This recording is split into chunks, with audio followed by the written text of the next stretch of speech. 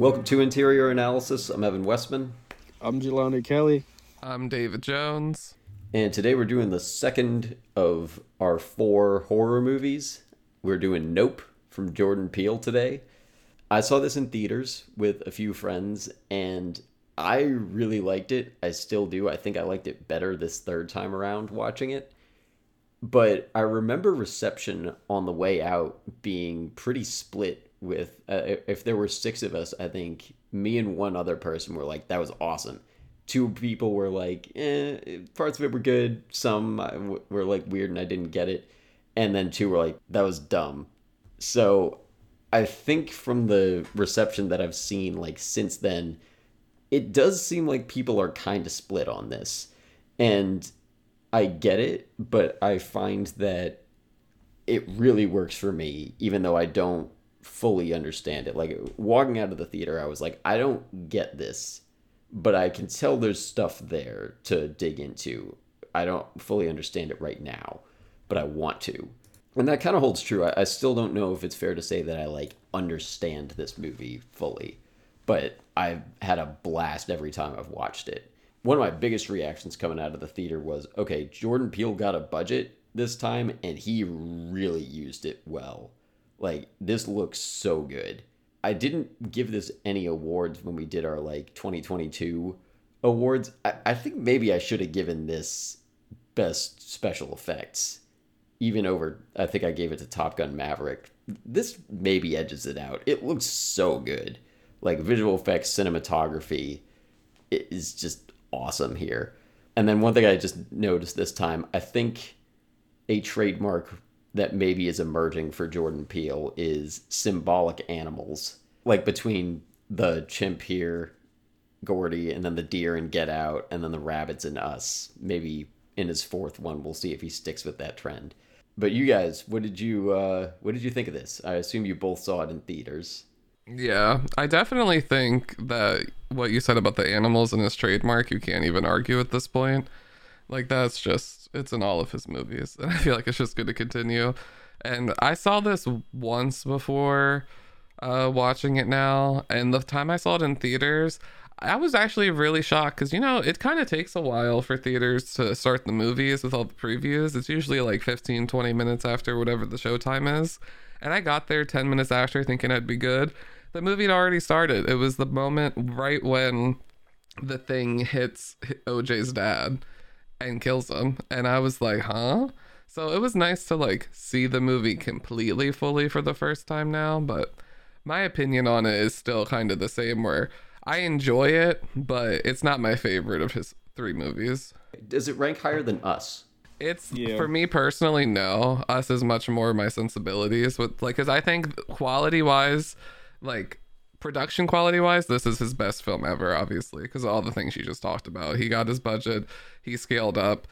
I think as far as the scripts and the story and how the character and everything works, I think they're both, Us and Nope, equally convoluted and could just be trimmed up to make it more enjoyable. And I just prefer slasher horror to sci-fi horror, and whereas like Get Out is just like easily his best thing. Yeah. Yeah, I think though, so I want to try Us again because Us didn't work for me, but I've only seen it one time. And like Get Out didn't super work for me like I still enjoyed it well enough, but it was not one I would have named as a favorite the first time I watched it, but now like after a couple more viewings, I definitely would. So maybe the same thing will hold true for Us. I think though, like this is more my wavelength. Like this, and we'll get into it. This checks a couple of personal boxes for me very hard. I would never say that this is better than Get Out because Get Out is about 5% off from perfection. But this, I think I enjoy more. Jelani, how about you? What was your intro experience to this like? This is my second time watching it. Watched it my first time in theaters with my dad and little brother. I don't think they enjoyed it as much as I did, but I could be confusing their reactions here with the Across the Spider-Verse. I expected it to be good, as Get Out is goated, and I enjoyed Us. So with this being Jordan Peele's third film, expectations were kind of... I saw the trailer, was gladly revealed nothing, so I didn't see the twist coming. and couldn't figure it out prior to it being revealed halfway through the movie. What I heard on other people's opinions about it were pretty much the same as what Evan said. I enjoyed it. I couldn't figure out like the deeper meanings first time watching it, and I had to do research and go into some of the meanings behind it, or some of the possible meanings behind the movie, as I still couldn't like draw my own conclusion, because on the surface it's still a like entertaining movie to me. So also real quick, I like the relationship between OJ and Emerald, with us spending a majority of the movie with them. I think it was really important. Some of my favorite moments being OJ inviting her to the house to smoke, them high-fiving when she said dude didn't bring an electrical camera, M's line to OJ, if you die trying to save that guy, I'll kill you. Also, I don't think we'll get into it, but is OJ alive?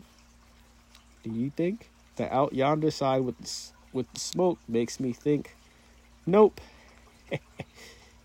I'd never even considered that he wasn't. Yeah, Are me there either. people who think that? Or is this just like your theory? You guys think he's alive? Yeah, because like if this was a different Jordan Peele movie, I could maybe get that.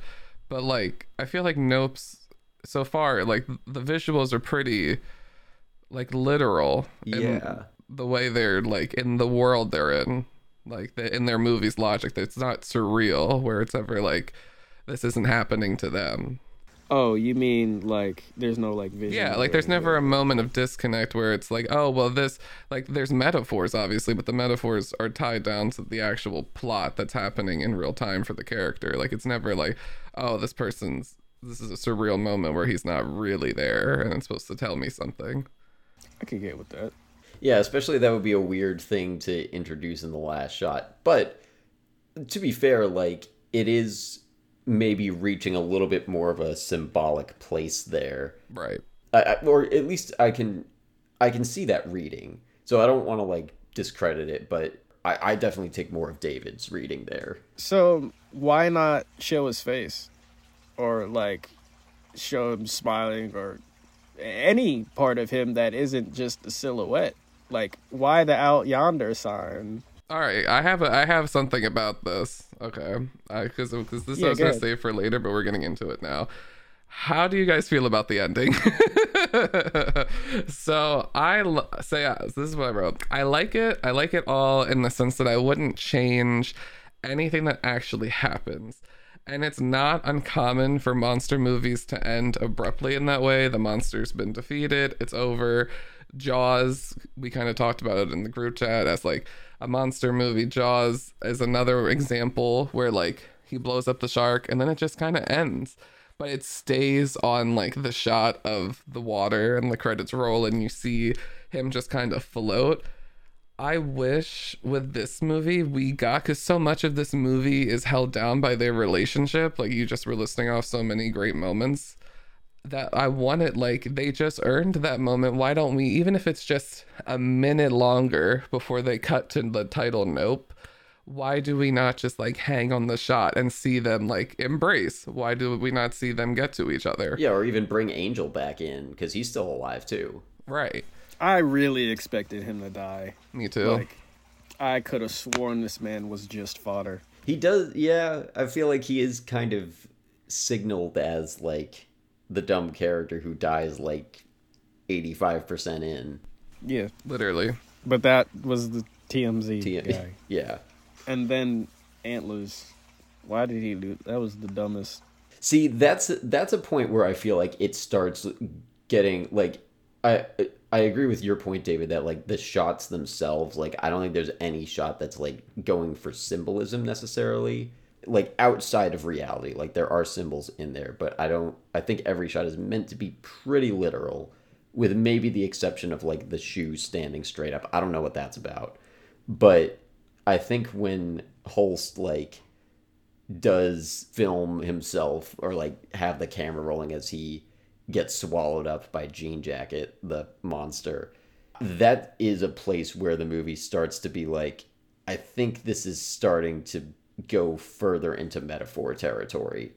So like that whole final sequence could maybe be read a certain way. I don't know exactly how, but like if you take a certain reading of that, maybe I have another thing Jelani's about that point too. does make sense of like if OJ really is dead, and like I don't know how that would hold up because I just never considered that until now. But maybe there's a connection. There's like other threads in there that you can follow. I would have preferred they embrace, like David said. Like it would have nice little neat bow.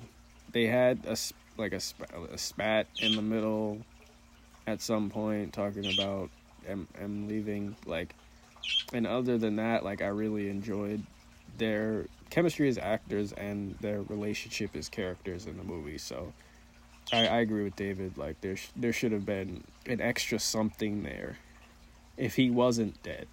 Right. And if he is dead, like if the dust settles and OJ never made it out and she looks and he's not there and it's a quick cut to nope, it works. That ending works too. But if he's gonna live, I need a minute. It could be the most basic, like reestablishing wide shot, and they can just slowly walk to each other. She can get on the horse and they can just slowly horse out of the frame and the credits can roll.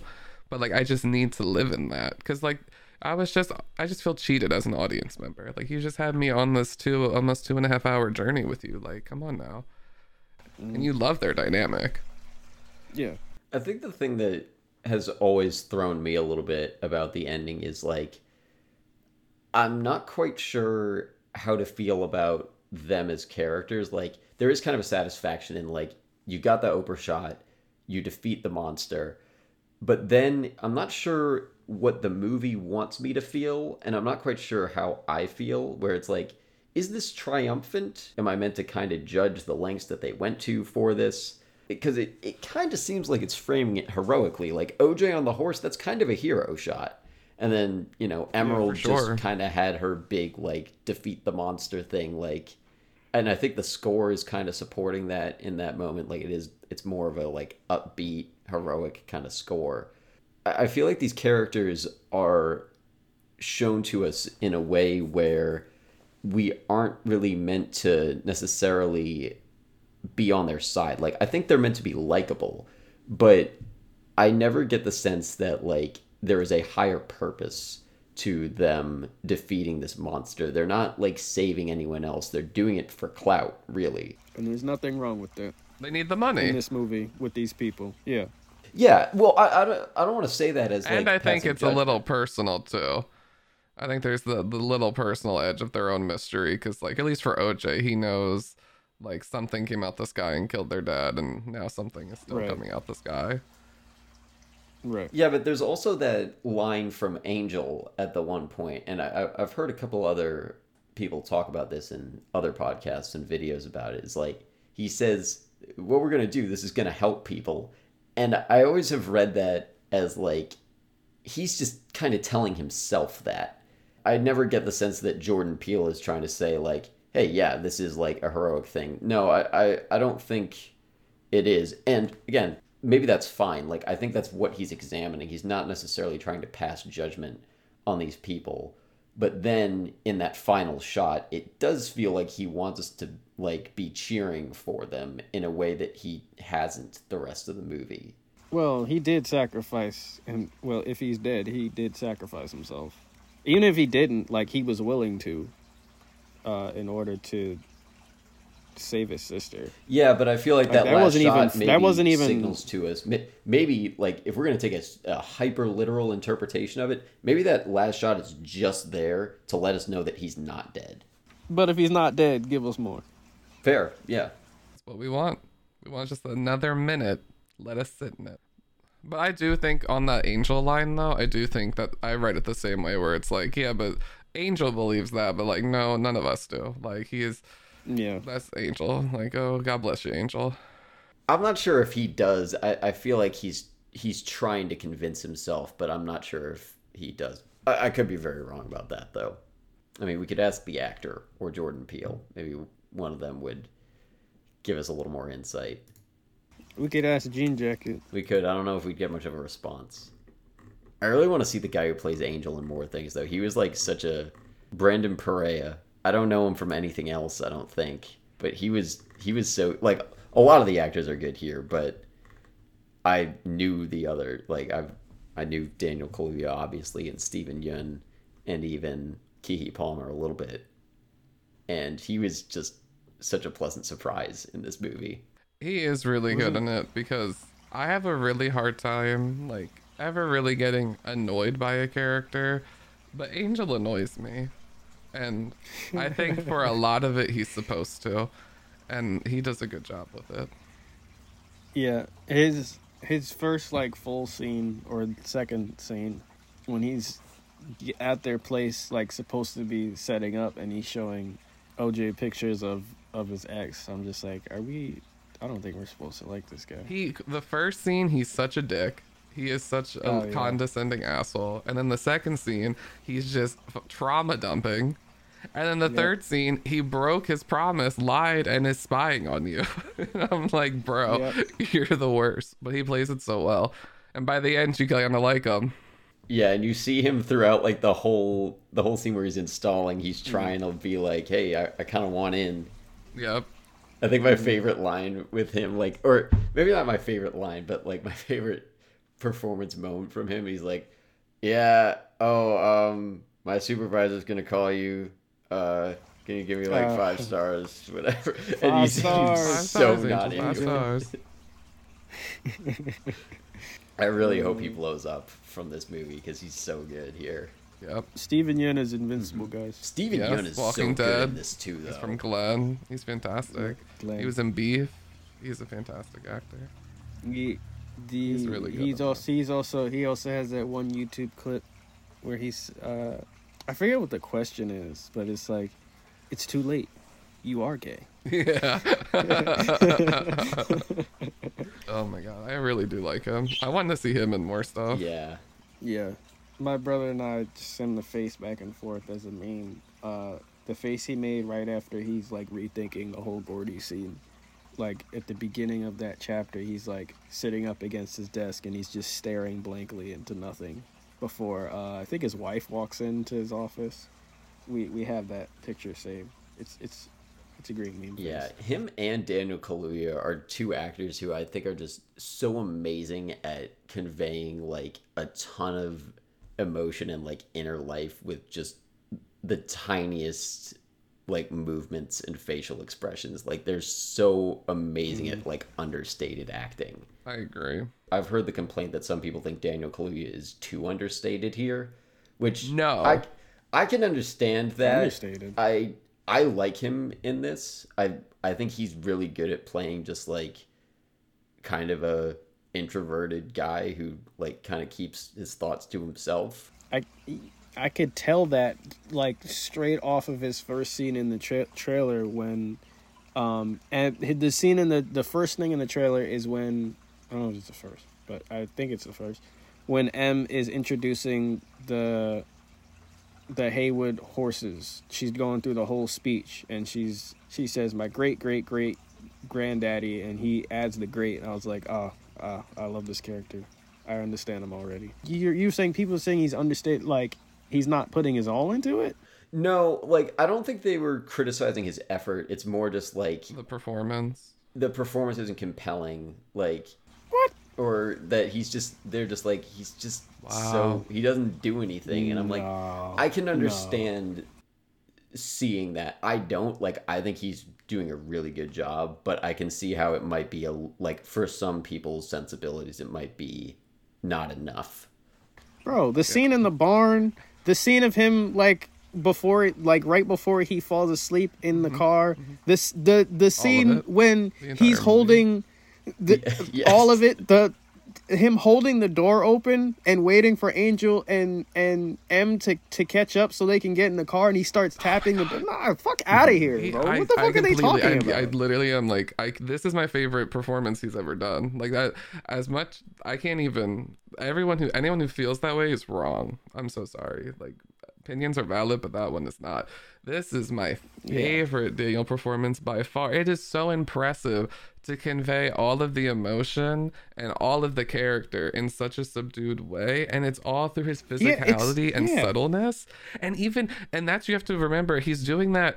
Already you get the impression of who OJ is, and he's this introvert, and he's just kind of do what your dad says and get by and just keep your head down kind of person. And then he has to convey grief on top of that. And how do you show someone like that becoming even more subdued? And he does that, and a lot of that is through his performance with Kiki and everything, and we see the different sides of him through that.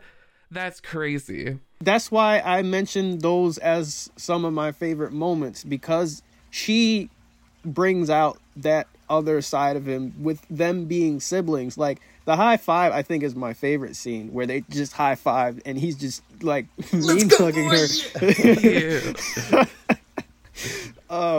Like, come on, bro, come on. Yeah, well, which of you is saying about grief? Like the line that he has, David. He says that line, "I've been staring at that cloud for the last 6 months." And I so buy that, like, and it just said, like, but that line would mean nothing if we didn't have that performance to go with it. But, like, because we've seen him, I think it's, like, halfway through the movie that he says it. I'm like, yeah, the way he is, I can see him just staring at the same cloud for an hour straight, like, and that's, like, how he grieves. And he doesn't even notice that the cloud isn't moving. Like, that just checks out.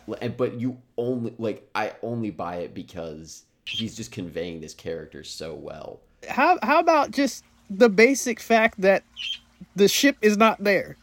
How about that? Can people, like, even recognize that the ship wasn't really there, and you have to convey, like, it's just, you know, basic job of an actor, but to be able to convey fear but also determination at the same time so well. Like, whenever he's running or avoiding eye contact from the ship, like, come on, bro. Yeah. And this, come on, bro. That takes so some talent. The scene after, like, when they're eating and they're like, no one wants to talk about that, and then they're in the parking lot, and you can see how they're both dealing with this because they haven't had the experience, but he had the experience with his dad dying in front of him from it, and he is ready to go. And seeing that switch of being so quiet and not speaking up to leading and directing and being like, no, we were close, and like see the sister who was always going to talk and direct kind of just be silent and look at him and see that change. Like, it's effective.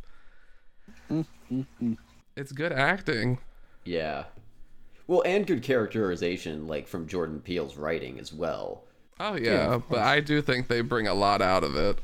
Yeah. And I think Keke Palmer, like, does a good job. It has, like, her character is not subtle, so neither is her performance. Like, she doesn't have those kinds of moments because she thinks out loud all the time. Yep. But I think like, their first scene together where he has to, like, he's like, my sister's gonna be here in a minute. We're like, he's trying to give the spiel, and he's like, he's just flopping in front of this Speak cloud. up. He cannot control a room at all. And then she comes in and has her whole influencer spiel all set to go, gosh. like, Yeah. elevator pitch. What a great intro for these two characters. But you still buy that they grew up together. For sure. Yeah, with that intro, I was not sure I was going to enjoy her character, but, you know, I obviously did, so. That intro made me know I would love them. Like, I was scared for them after that intro because I was like, no, I love them. Don't rip them apart. If one of them dies, my heart's going to be ripped out. And I never noticed it until this, my second time watching it. But when she goes, like, she does that beginning spiel and she says, great, great, great. And he adds another great. I always just read that as like, oh, okay, she's just, like, so prepared and she, like, is a little anxious and she forgot. And then, like, seeing the scene later when she's watching the video of her dad doing it, and I'm like, no, she's just a little girl who loved her dad and loved watching this video of her dad and has it deep in her soul, and she just can play it out and didn't even think, oh yeah, it's my great-grandfather, it's an extra great. It's just, it was so cute. I loved it. It's such a small little detail. Oh, I didn't even get that. Yeah, she doesn't have to add the extra great, and then it's like, no, he's an extra great from you. It's not your dad, it's your great. And I was like, oh, that's really smart. Wow. That's such a great detail. Wow, I didn't even pick up. Yeah, that's... Wow. I missed that completely too. Damn, David brought it too. Yeah. And Jordan Peele, like I'm equally Real. impressed with him putting that in as you picking it up. Like he knows his audience. He does. He David loves knows horror, and Jordan he gives Peele. it to horror fans. And he is my favorite writer-director of this era, of his generation, bar none. Yeah, I think I agree with that. Of the like since he started, yeah, like again, Us didn't really work for me, but like he's 2.5 for 3 with me, and like I don't know, maybe I could like as good as Nope and Get Out are, he might as well be 3 for 3. Like they fill in the 50% that Us doesn't. Like, it's also amazing to be like doing this well, with Get Out being his first movie and still like going strong with his third movie now. Like, Yeah, third movie. That's He's had 2 pretty TV nuts. shows. He has a full production company. He has an audiobook like series where people write stories and read them out of like standalone horror, kind of like harking back to the 1940s horror radio stations. He's incredible. what's the second TV show? Twilight Zone He has Twilight Zone, and then what was and the other one? Key and Peele. Oh no, I wasn't counting that one. But he technically, Oh, Yeah, I Oh. figured we were talking post Key and Peele career. I have to look it up. And then he produces movies like he did the Candyman reboot requel thing. That was pretty good. Yeah, anything he's involved in, his name is on it. Oh yeah, they make sure to show you, which is great, I think. Yeah. Oh, Lovecraft Country. Oh wait, he was part of that. Yeah, he produced that. He EP'd that. Oh okay. I think sometimes putting his name on stuff that he's not like super involved in can sometimes set up an unrealistic expectation. yeah. Like, oh, Jordan Yeah. Peele signed off on it. Yeah, but he didn't make it. Like he just was like, yeah, this is good. That doesn't mean No, that yeah. like it's gonna have his level of everything. No, if he's not writing or directing, I don't have the same expectation. For sure, for sure. But when he's doing both, my butt is in that seat night one. Yeah. Now, on the other hand, and granted, he gets partial credit for this. Anything Daniel Kaluuya's in, I'm almost instantly like interested because I'll just watch him. Like, They announced something called The Kitchen on his Instagram, and I don't know what that is. oh, well, maybe it's a sequel to The Menu. That's wow. I don't like you for that one. That's good though. I agree. I share the same sentiment about Daniel Kaluuya. He's another one where I always want to see him perform. Yeah, like I was thinking about this with DiCaprio the other day. I think he falls into this too, where it's like he's an actor where he's very much him in every performance. Like he's not a complete chameleon where it's like you don't recognize him role to role, but you like watch a minute of him playing any of his different characters and his performance is like completely different. Like he's not playing Daniel Kaluuya. He is playing a character, and like him at base is compelling. This is holding true for like him and DiCaprio. Like they've played such a wide variety of characters that like they've shown off their range, but also they're just like they have that like screen presence where like I'll kind of watch them do anything, but they aren't like a Brad Pitt or a I don't know, like one of those actors who you The Rock. The Rock, where you just go to see them just play themselves. Brad Yeah. Pitt does more than play himself. Yeah, that's true. Brad Pitt's maybe not the best example. But The Rock, No, I like the definitely. The Bullet Rock Train. is the same person. Kevin Hart. Kevin Hart, yeah. Kevin Yeah. Hart is never gonna be anything other than himself. I do hope that, like, the way people look at Martin Scorsese and his relationship with De Niro and now his relationship with Leo and how people love their collaborations, I hope that's a thing for Jordan and Daniel, because it's a thing for me in my mind with them. Even though they've only done 2 movies, I want them to keep making movies together throughout their career. I think it'd be really cute. Yeah, well, I mean, so far, I think they're at their best when they work together. Granted, there's more evidence for that with Daniel Kaluuya because he's just made more than 3 movies. I don't think Jordan Peele should be boxed into like only working with him, but yeah, I mean, I I'm could boxing do him in. if he keeps going every other. I'm down for that. Like one off, one on. Let's go. And I just hope people give that collaboration the same respect they would give those people. Yeah, I think it deserves it. Although I don't think DiCaprio is necessarily at his best with Scorsese. He's obviously very good in those movies, but best, I don't know. Did we want to finally get into the first topic then? Oh shit. We have not done a tangent yet, but we have yet to get into a topic, actually. Oh. Yeah, so Jelani, let's start with your build up to the reveal topic. So let me take you back all the way to 2016. Oh my god, that was 7 years ago. Ugh. Oof. I don't think you guys were even in college yet. Nope. You were No. seniors in high school. Yep. Holy shit. I don't want to do my topic anymore. We got 7 years worth of build up, I guess. So, yeah, take us back to 2016. One of the worst years I can remember. But that's another story. Yeah. A few years ago, when I was a wee sophomore in college, Jocelyn was teaching us in basic editing about revealing monsters in movies. I don't remember how it connected to editing. There's a few ways it could have, but that's not the point. She said that as soon as you reveal a monster in a movie, the human brain automatically begins to rationalize how to beat what it sees, regardless of what it sees, humanoid or not. She taught us the horror of what we imagine and create ourselves without ever seeing the monster. The human brain is the real monster, and the human brain is the scariest part. She said this is what made the first Alien movie terrifying. It did things never seen before in movies, I think. From a monster, i.e. bleeding acid, blood, chest burster, etc., everything alien xenomorph can do. So people were terrified of what else it could do, and even like speculated what it would look like. Like, without knowing what a movie monster is, like, you automatically can't help but speculate what it looks like. And then once you see what it looks like, you'll rationalize. Actually, I'm getting ahead of myself.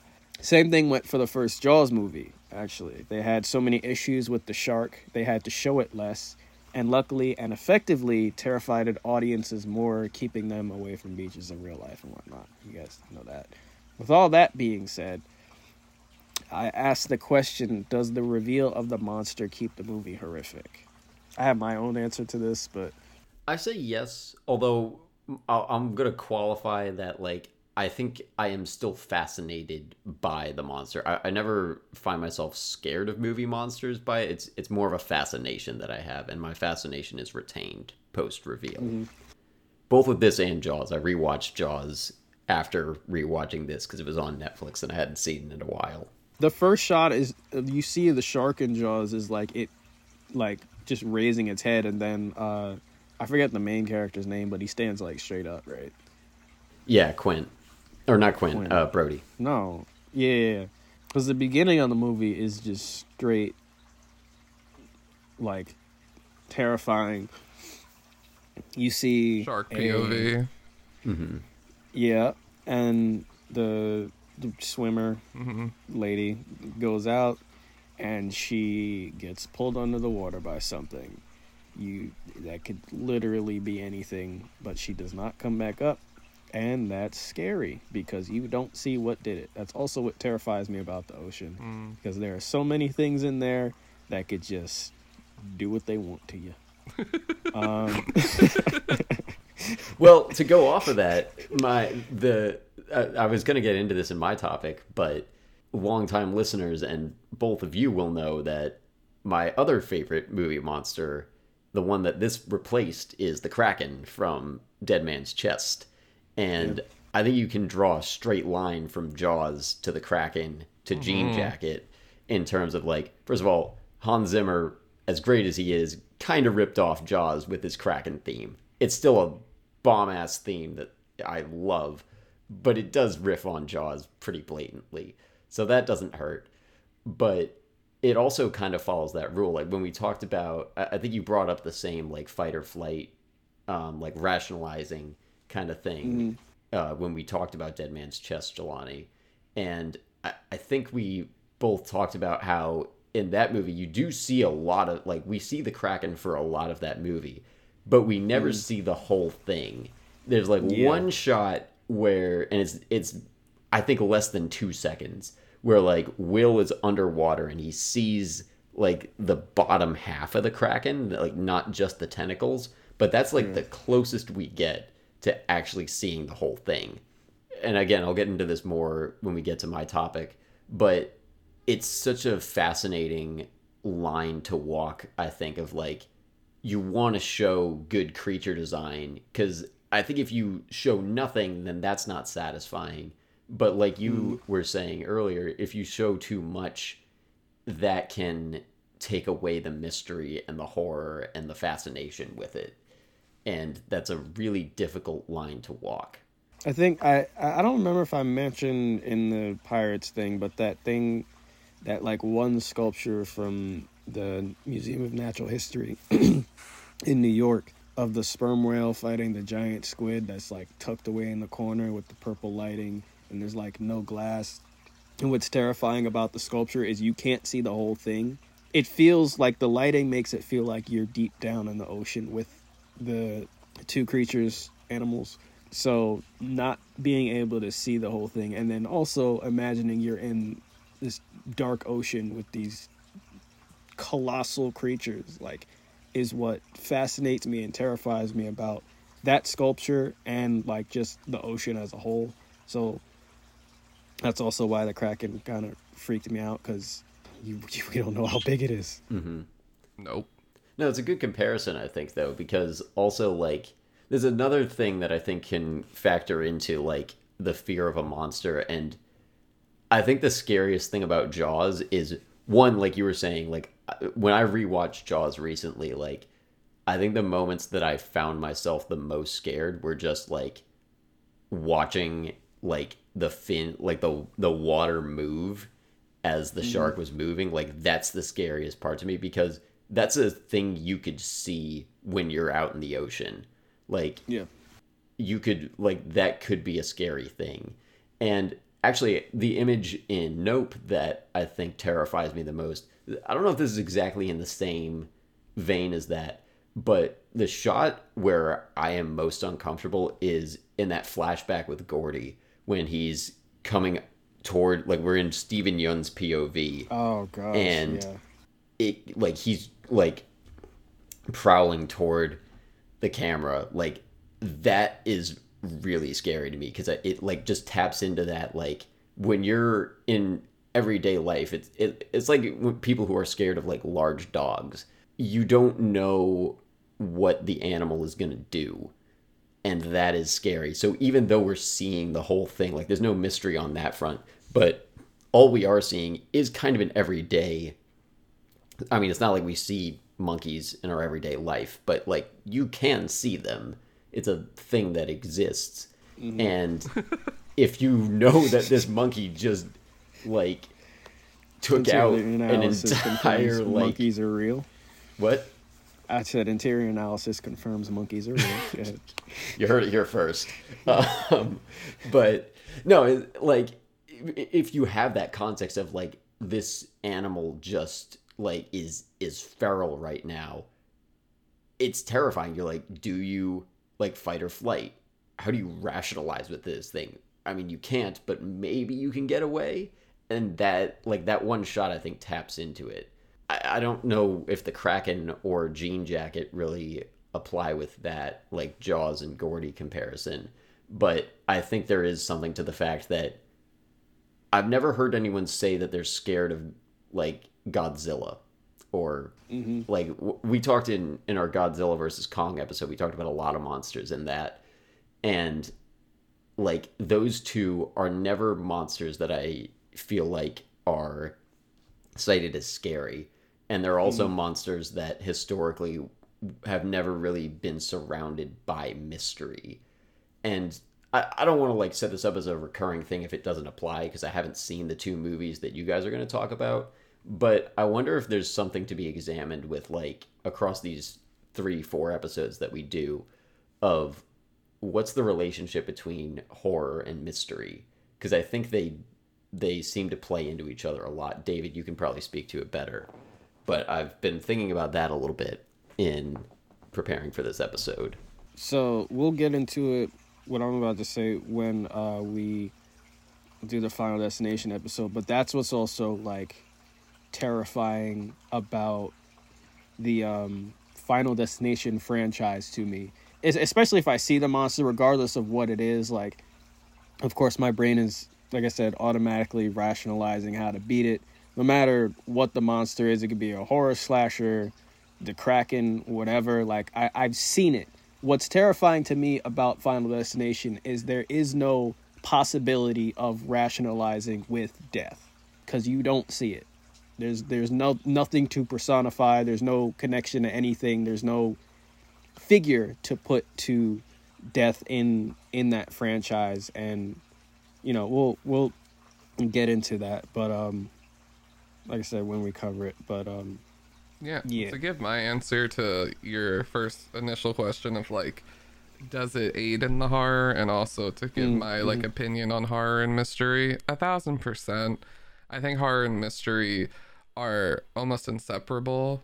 I think it's so much, it goes back to, I think Jocelyn, like I remember when she told our class that too, and I think everyone who's successful in it says it. There's this just like inherent quality to horror where if you have the theater of the mind working, where there's nothing I can show you or tell you that's going to be more horrific than what you're going to imagine. So I need to bring you along for the ride and get you to that point where you're, oh my God, and you're about to get there. But if I ever show you it, then you're, like you're saying, you're going to be rationalizing it. You're going to be thinking of it in too plot of a way where I've lost you. You're now ahead of me. I need you one step behind, where you can just be like, what is that? Oh my God. Because once you see it, I know that you're going to sit up in your seat. There's like an immediate intrigue, and I've kind of pulled your defenses down. And that's good for me as a storyteller. And I think like that's why I've always loved horror too, especially as an audience member. Like, it's just easy. Like, it's just an easy thing I can put on and just kind of quickly get into. I think there's a line to be walked there, though, because, and again, David, you as a better versed horror person can probably speak to this better, but the sense that I get is there is a brand of horror that tends to be about shock value, jump scares, where it's like it's all about showing you the disturbing thing, like showing the blood, having the monster or the slasher jump up in your face unexpectedly, and like it's about what you are seeing. And then there's more like Hereditary kind of horror movies. Maybe there's a better example than that, but there's less of a focus on like shock value and like being loud about it, and more about like, we're gonna like get in your head with this movie. And maybe I haven't seen the right ones. Personally, I thought Hereditary for me went a little too subtle, where I just kind of got bored.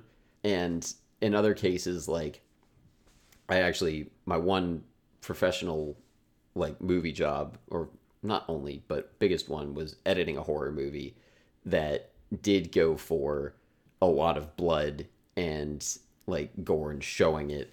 And it was a little low budget, so it doesn't like deliver super hard on the blood. But there's never a moment in that movie where we were trying to like plant anything in the audience's mind. It was all just like, let's get the most out of our production value as we can. My thing is also like, if you're going to do that, at least find a way to make it psychological. Like, if you want to show your monster as much as possible. So my pick this month was between Final Destination and The Thing. Actually, now that I think about it, two like opposites when it comes to their quote unquote monsters. One monster you never see, and one you're constantly seeing, but like questioning whether you're seeing it or not. Like, and then, there's all the nasty ass gore in it and such. But yeah, if you're gonna show it, make it scary to even see it. For sure. And I do think like there's definitely is a balance, and I think it's all, every film's different, whatever the filmmaker's trying to like pull off. I think I have seen really subdued horror films where there is no mystery element, and I have seen really gory horror films where there is a mystery element. So there is like, it's not one or the other as much as like the people making them. So it really does depend. Like even Jaws, like Jaws, they're smart with their production to have that. When you see the barrels, you get immediately, you sit up. You know exactly what that means.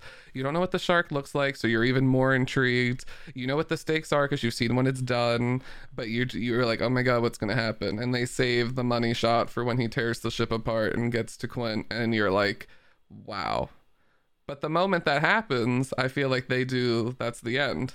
That's the end of that. And now you're full Brody. I have to seek revenge on the shark. Like, I'm not scared of you anymore. I'm going to die to kill you. Like, the emotion flips. And I feel like that's just how it happens sometimes. And some horror movies, like they don't even care about emotion. Like they're fully there just to show you a special effects kind of keynote for 90 minutes. Yeah. My friends this past weekend showed me The Collector from 2009 that was very much on that end of the spectrum. Mm-hmm. That's the dude with he got like the hay bale thing. I think that was in the second one where he gets like the hay bale thing on that rave. I'm not remembering a hay bale thing, so I think it probably was the sequel. There was stuff with fish hooks in the first one. Yeah. And, he sets like traps and stuff. Yeah, a bunch of bear. I called it like, this is what happened when the kid from Home Alone grew up. He just doubled down and set a bunch of traps. I saw a kill count on the first one, but I don't remember that one. I remember the second one more for whatever reason. Was there more to go into with your topic, Jelani? Oh, well, my own answer. Oh, yeah. Yeah, it keeps the movie horrific. I didn't ask a whole lot of people, but let's assume the majority of people that saw the movie believe there were aliens in the ship, which is what I think Peele was going for, making this more of a sci-fi than monster movie. With the reveal of the alien being the ship, making it an animal, I think the horror is kept. And I partially believe it's due to connecting it to the existence of other monster movies. Knowing it's an animal makes a shift in our minds that it needs to either be beaten, killed, captured, or scared off. Knowing it can't be reasoned with. If it was aliens in the ship, you might be able to talk. I thought it was going to be aliens in the ship and they were just going to be chill as hell. Like, that's where my mind was going. Like, that was a twist. They're cool. So it was Chicken Little. Oh. No. Essentially, right? I mean, that's basically what you just described. Oh, no. What have I done? In addition, nothing changes about the movie other than the character's knowledge and the mystery of what the ship is. They're still in danger with the ship being a threat, Jean Jacket, and they can still be eaten. So, yeah, I think the horror is still there. Yeah, I think the switch from, like, the alien to animal thing is a good way to like keep it, especially because like there was so much in the marketing. Like I was actually afraid, I was avoiding trailers for this coming up to the release, but I still saw like thumbnails for it, and there were a couple that were like, it's aliens, and I was like, oh man, I hope that's not a spoiler. And maybe that was a calculated move on their part to be like, let's front load the marketing and the first half of the movie with like talking about our like cultural perception of aliens. And like you have the Fry's electronics thing where it has the like crashed UFO in the front of it. Like it's very much trading in like, what do we think of when we think aliens, even down to like the kids scaring Daniel Kaluuya at the one scene, and even kind of the grasshopper on the camera. The praying mantis? Praying mantis, yes, not the grass. Sorry, praying mantis. Yeah. Oh, praying mantis. Praying. The Bible. What do you think it was? This thing being in... No, I'm just connecting it. Like, it's all connected. Praying mantis. Bible, it's an angel. All right. We did it. Okay, yeah. We did it. Well, you said that in the group chat, though, like, biblical angels. I want you to go into that. I get into that. No, I do. That's why I said I went way harder in these notes than I thought I would. Yeah. Well, are we done with your topic? Because if not, maybe mine is the place where you want to talk about it. Yeah, so I think your two topics actually connect. So I don't want to go into that until we talk about the movie monster one. Because, what defines a movie monster? We got to ask that question. Yeah. Some examples that I hope you don't mind me starting. I'm just stealing your topic. No, go ahead. I will just say at the top, my topic is Jean Jacket. Best movie monster ever? maybe. I think so. I'll see what you guys think. What defines a movie monster? Examples that come to mind: Creature from the Black Lagoon, Godzilla. We discussed King Kong, Xenomorphs, Frankenstein's monster, Dracula, Jaws. But I feel like the lines become blurred with certain other icons slash creatures slash beings like Jason, Michael Myers, Predator. If you want to count Dracula, because he goes, the classic horror movie monsters. What separates him from Jason and Michael Myers? Because they're Nothing. human? Thank you. No, because he's arguably more human because he can speak. Girl, Freddy can speak. They're all something to. And I forgot Freddy. Oh, I'm sorry, Freddy. They're all something to overcome slash beat. So what do we? What even defines the monster? I don't think anything separates them, honestly. I have this conversation a lot with my horror friends because we just talk about like the eras of horror, because like horror icons pretty much, right? And like these were horror icons through the 30s, the 40s, the 50s, the 60s, essentially until the end of the 70s, that carries through the 80s and 90s with the slasher craze. So like I can't discredit them. And then, but growing up, the times we did grow up and the generation before us and kind of how the culture went, like horror icons, they did transition into the Michael Myers, the Jason Voorhees, the Freddy Kruegers, the Ghost Faces. And are they not monsters now? I don't know. Exactly. But to me, they're monstrous. To me, because I think what they do, and especially like what they personify, like, just seeing Michael being like the personification of evil, and then Laurie's supposed to be innocence, and then Jason's just a blatant ripoff of Michael. That's my favorite thing, that the directors and producers of Friday just say that, and I really respect that. Freddy's just a straight up monster. He's a kid killer who got burned alive and has come back to kill your kids some more. Yeah. Ghostface is a parody of Michael, so it's like, I think so. So if we're including all of those, I think even like the T-Rex Jurassic Park, that's a monster. if we're including all of those, like horror slashers being movie monsters too, like all of what we were just saying, no, it's not the best. Really? Okay. So what's better? For me, my favorite movie monster is the Xenomorph. Oof. Okay, I'm a that's big a fair fan pick. of Jason. I know Jason's a ripoff of Michael, but it's just something so. Plus, he was in Mortal Kombat X, and he's He's Oh, iconic. okay, so that's why. top 3 favorite to play in that game. He's just there's something so cool about the hockey mask is iconic because of him. Like, It didn't even come into the 3rd movie, and that's what you Exactly. think of the franchise. You show that Yeah. literally anywhere, and someone will think of the sport or Friday the 13th, and it's like, it's incredible. just him being an unstoppable killing machine. I've never even seen a full Friday movie. Like I said, I just watch a lot of kill counts, and I've seen all of the kill counts on all of the Fridays. I just rewatched the one for the reboot, the last Friday movie they made like a decade ago. And there's something just so cool about just the unstoppable, because that's horrific. An unstoppable zombie man with a machete or whatever, just his own strength. Like, that's also terrifying. Like, the man is a superhero as far as his strength goes, because he punched a dude's head clean off, bro. Come on. He's the only person that I could think that could, like, without a doubt, body Omni-Man and Homelander and, like, not even have to blink. Easily. Like, just walk Easily. through them. We can't see him blink. No, we Yeah. can't see him blink. No, we really can't. Yeah. Yeah, Jason's my favorite. I'm gonna name drop a little bit here, but I have not seen any of the Friday the 13th movies, but I did, through the movie I edited, briefly meet Kane Hodder because he was in it. Wow. And the one brief interaction I Edited had a with movie him, with Kane Hodder. yes, Wow. Evan, I can you're so actually cool. I can actually send He you guys the played- link for He played to watch Jason it. Forever. in the Kind original, right? Yeah. Yeah, He well, he just wasn't did the Leatherface. original He's one. not the original, but he's like the Jason. And he just Yeah. did Leatherface. He just did that for the game. He just did the mocap for that. Wow. So the one interaction I had with him, he is a rather physically imposing, well, compared to me, but I'm also small. But Yes, you are. he was, he was a little bit physically imposing.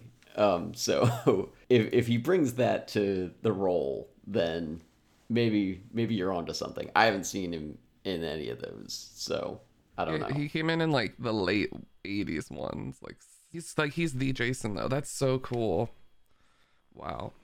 Yeah, I'll send you guys the link because I just found out today they're doing like a weird like remote film festival thing. It says it's restricted to Pennsylvania, so you guys may not actually be able to, but Yeah, even Uber, I like Uber Jason too.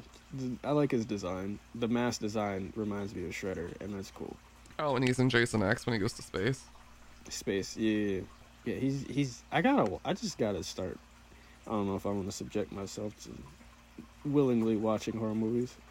What? But I feel like I should They're so fun. watch at least the Friday movies if I claim Jason is my favorite. Honestly, just do like the OG3, go through Halloween, Nightmare, and Friday, and just go through all of them. And it's just fun. Like, they're so campy and ridiculous and over the top. You will not be scared in the slightest. You'll just have a lot of fun. Well, to be sure, I might need to watch during the day and with a friend, just to be sure, Yeah. Because if I watch it at night, that means he's gonna come after me. Nah, Jason's my favorite, Evan. okay. This is good though. This is like a decent. Like I'll also get into like just the visual of it especially once it transforms.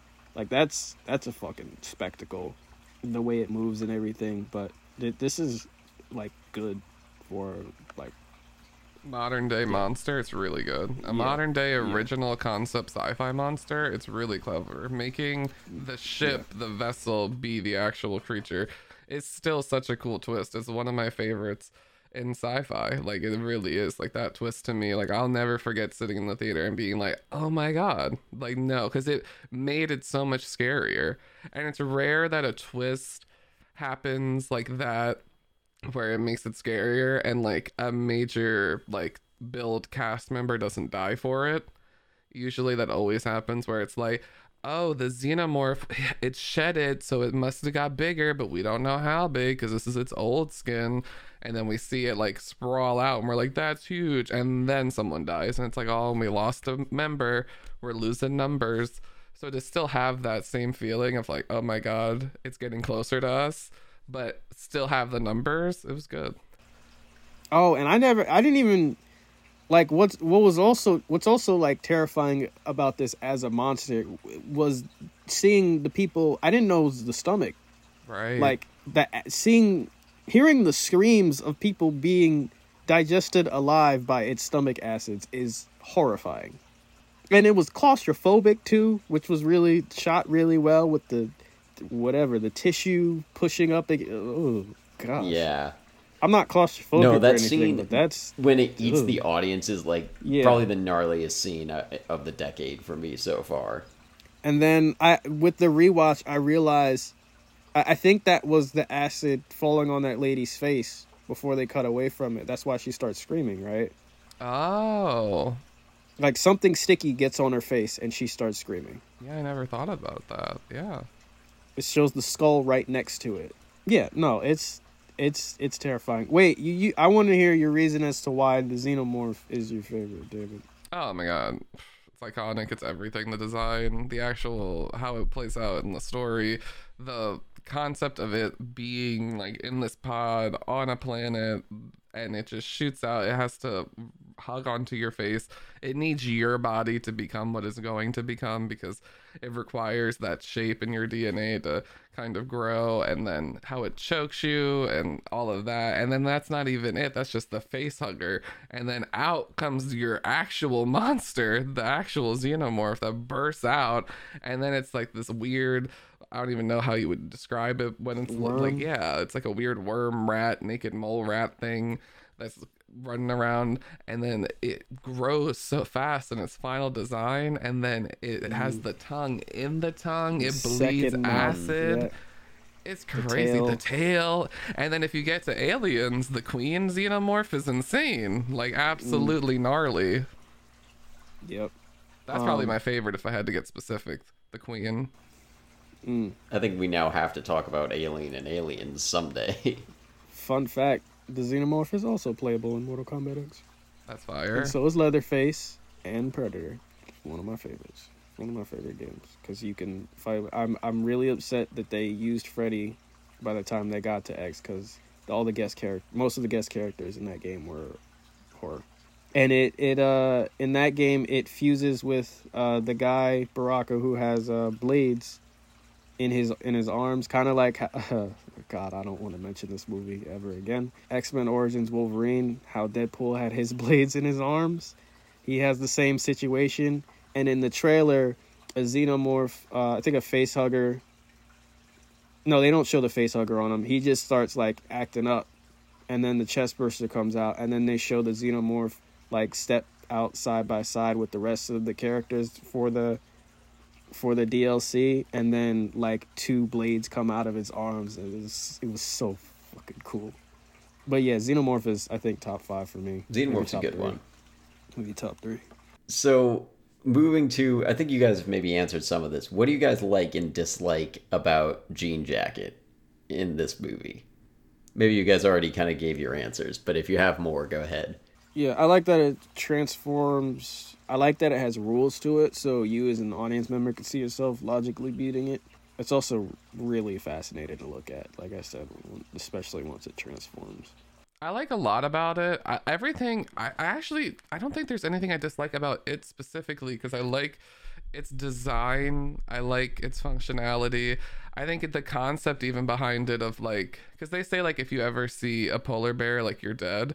Like it's so snowy there and they never show their eyes. So if you actually see one, it means you're about to die. And it's like to think about all the dreamers who just look up at a cloud. Like even the poster, we all looked at that cloud for a year, just like OJ, and we were like, we don't even know what that is, and that was the actual monster. And it's like all the times you've looked up at a cloud, and it's like, and then that's the one that's gonna get you, like your dream, the spectacle's gonna get you. I think on like that metaphorical level, I really like it. The only thing I don't like about it per se is like Jordan Peele's direction with it. I think like the moment that the house is getting like just like thrown up on and all the blood comes down and it's nighttime and that whole sequence is playing out, I think it's in like its peak horror stride.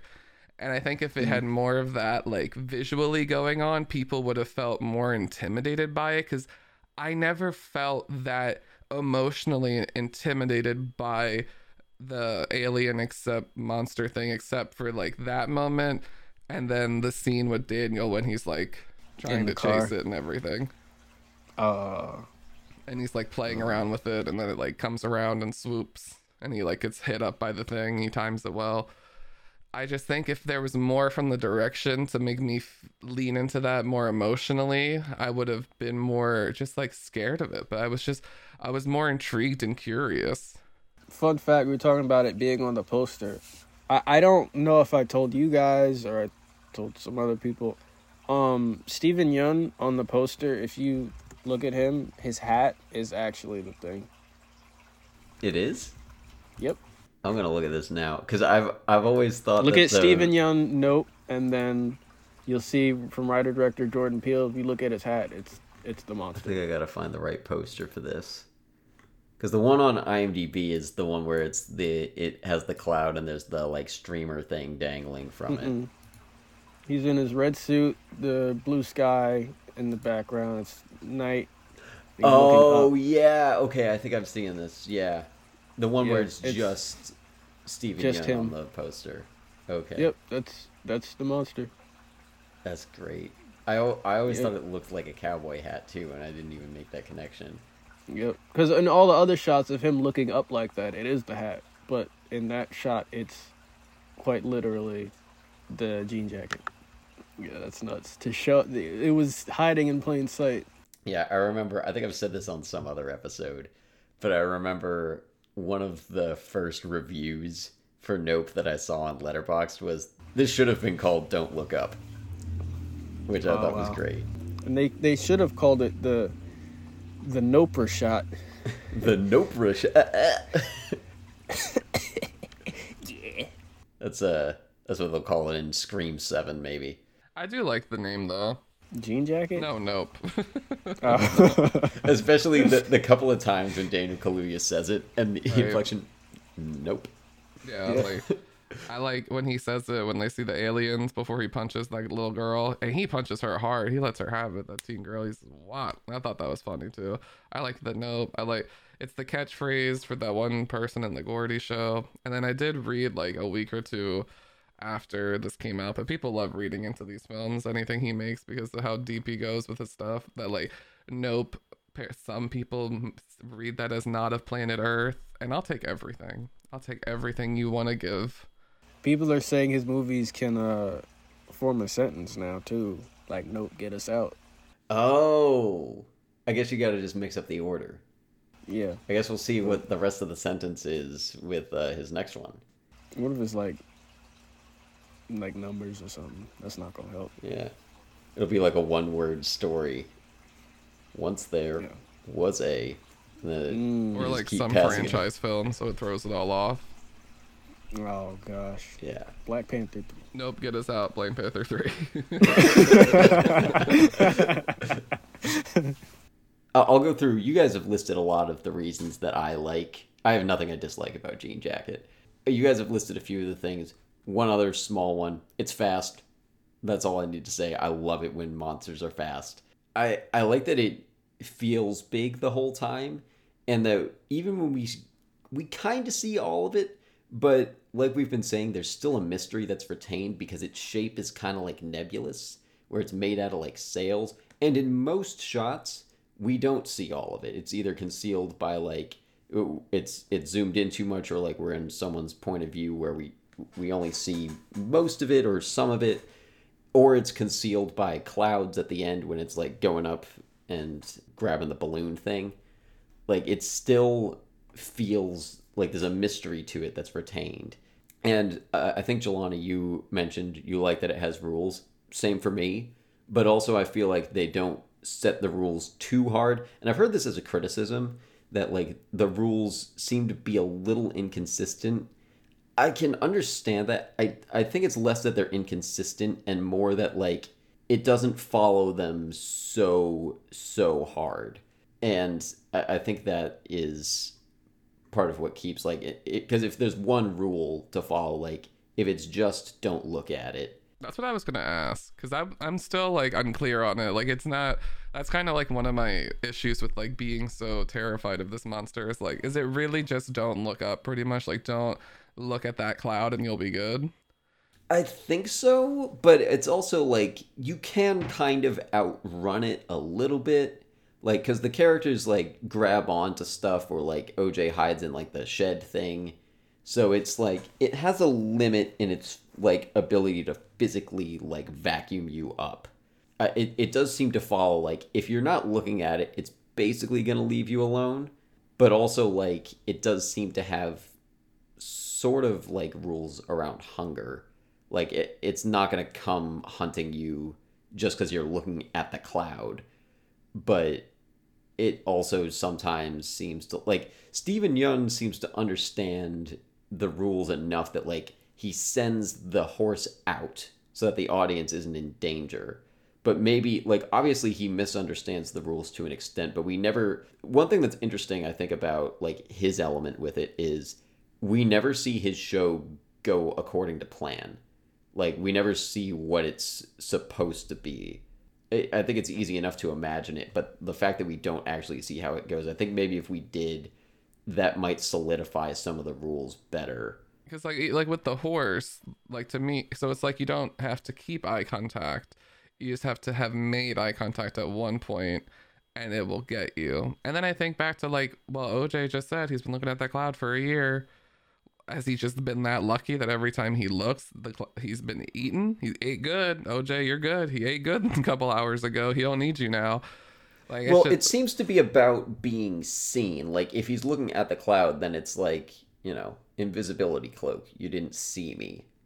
Like, it seems like it's shy. So it's John Cena. So you have to look at it, and it has to look at you, and it has to be hungry.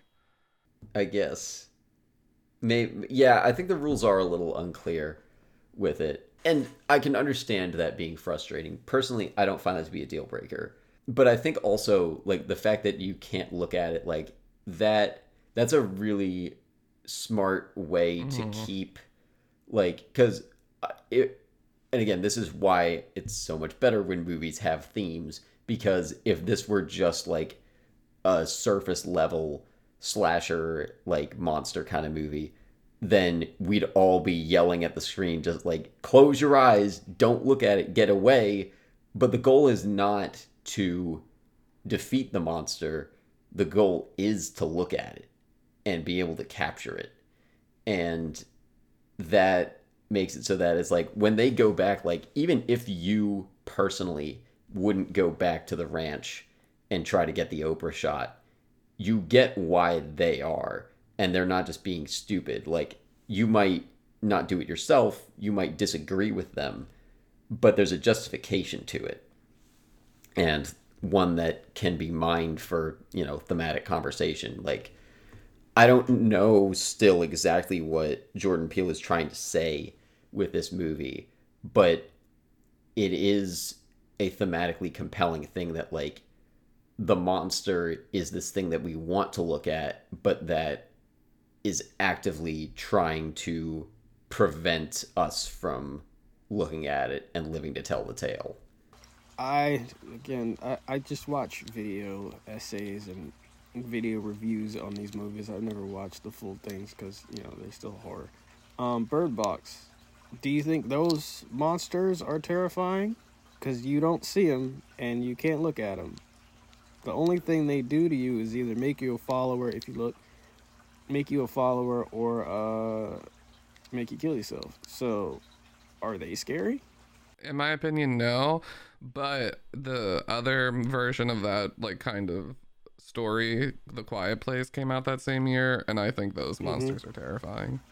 So, what's the difference? The little bits you see, the action of them you see, the consequences, while also sustaining the mystery and the intrigue to figure out how to kind of prevent those consequences. So, also, like, you think you should see part of it? At certain points, you have to. It's that balance. Yeah. If you don't see that girl get dragged down at Jaws, then why do you care when the shark's there? Yeah. Well, I think with A Quiet Place also, it's like the scary thing about the monster is not seeing it. The scary thing about it is that it could be a mile away, and if you step on the wrong twig, then it could be on your ass in a second. Mm-hmm. It's sound oriented, not sight. Like this, you literally seeing it, and it will get you. And same with not Quiet Place, Bird Box, where it's eyes.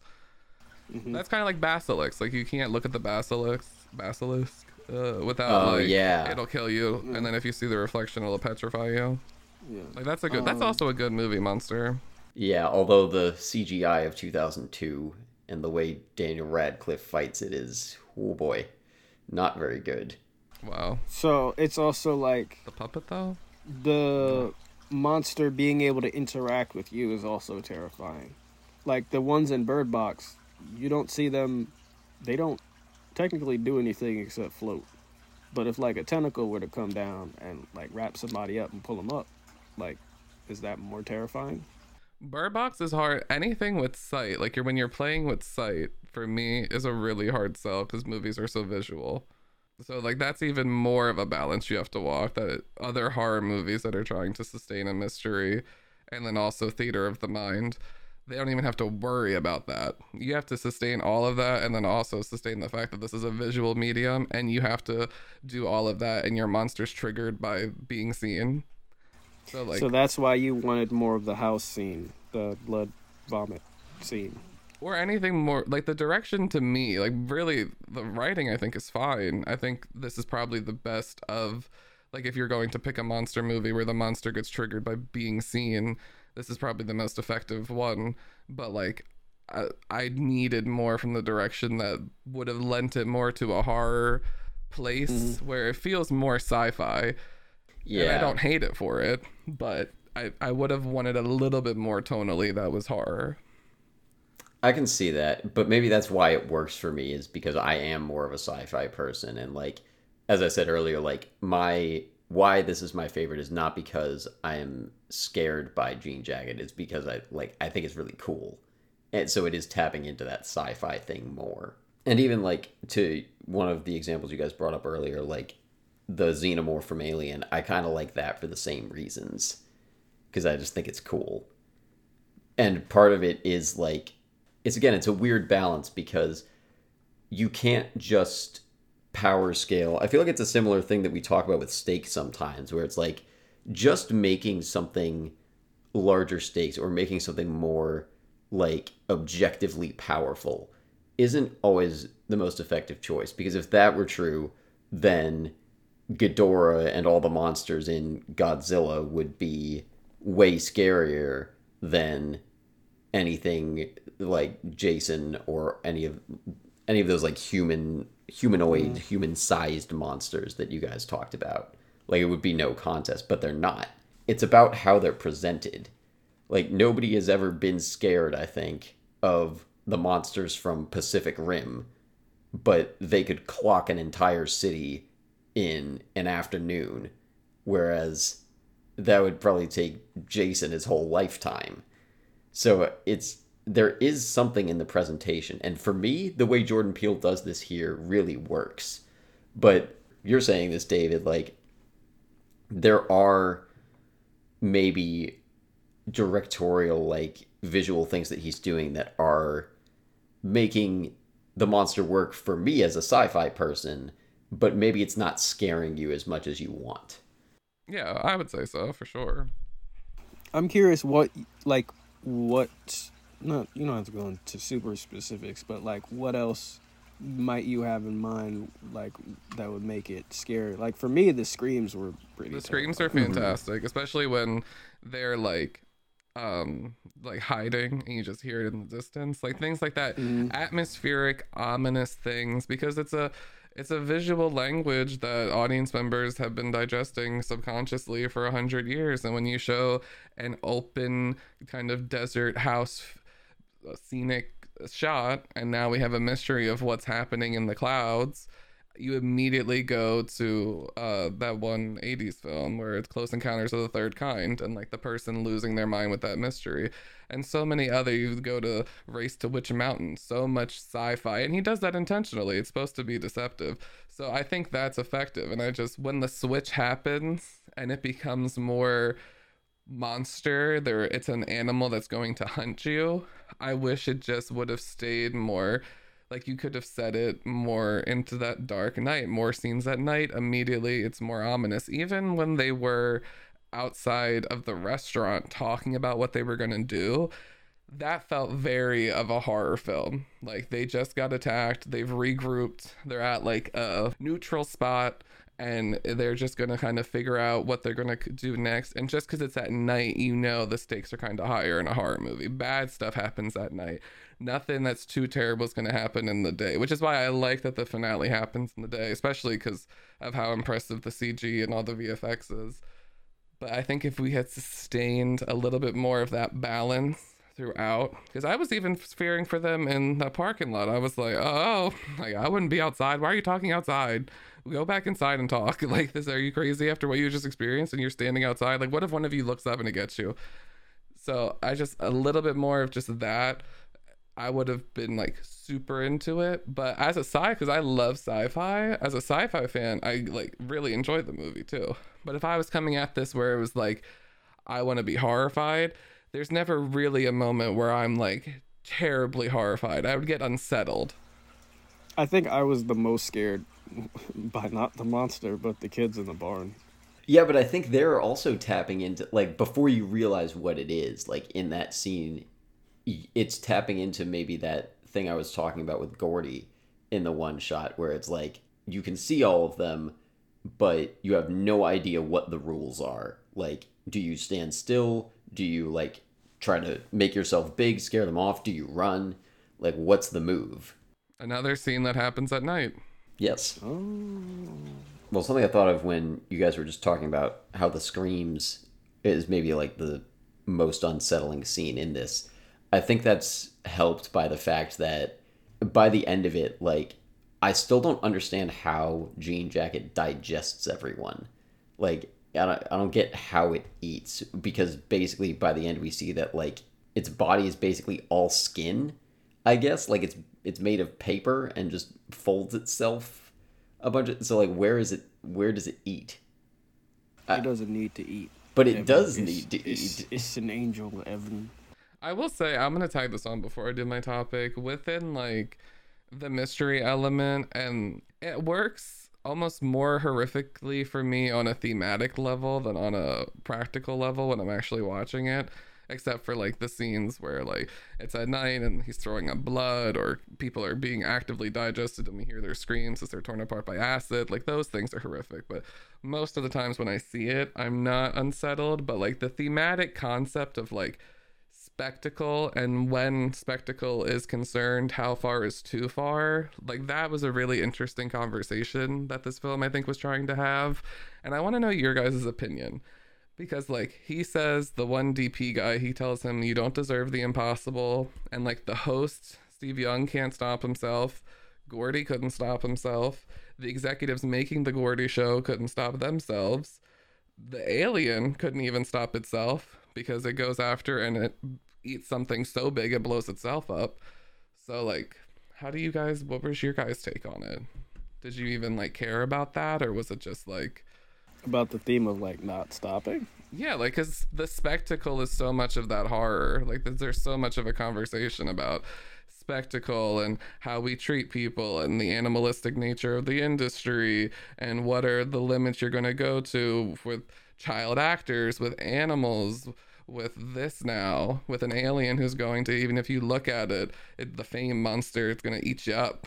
You have someone with a camera who's zooming in. Like there's so much pupil imagery and aperture imagery and us literally looking at the film. There's so much like meta layers of looking at it going on, and I'm just like, I don't know. Are we part of the monster? Are we part of the problem? How much is too much? Is thinking about it too much? Does that make us part of the problem? Like how far can you go with the spectacle? Because even the monster that is operated to be that goes too far and blows himself up. Didn't Antlers like mention that at some point to M? Yeah, he has that line where he says, yeah, the line about the people like you stop, they'll never stop chasing it or whatever. Yeah, I think he. Maybe you're thinking of a different line, but the one that I think of from him is this dream that you're chasing, where it's like yes, that's you standing on the top of a mountain with all eyes on you. It's a dream you never wake up from. That one. That's yep. That's what I said. I might have paraphrased it incorrectly, but I think it's close to that. Yeah, when he's on the No, phone. I said it exactly. I said it exactly correct. Yeah, I think it is dealing with, and I hadn't thought about most of those things that you were pointing to there, David, but yeah, there is definitely like a recurring motif of we could leave this alone. We could let enough be enough, but all of these people can't. Like the TMZ guy too. TMZ And guy, I love yeah. the way he's designed to have that stainless steel ultra reflective helmet that you only see yourself in, and then the little eye and the camera on the camera. Like how, oh my god, the vision, Yeah. the motifs. That's why like there's a lot about the directing I like, and then there's a lot tonally in the visuals that I don't like. This is a very interesting film for me. And then even after he like gets wrecked on his bike, he's yelling at Daniel Kaluuya to start filming. For his Like, are you camera. getting this? Yeah. Even though he's probably broken like 3 bones at least.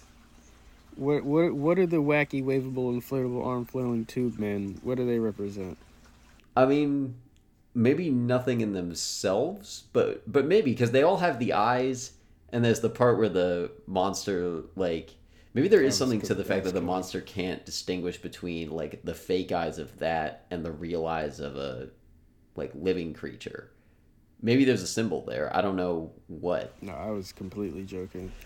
I okay, I didn't know. I couldn't tell if you were, but you're right. It may be nothing.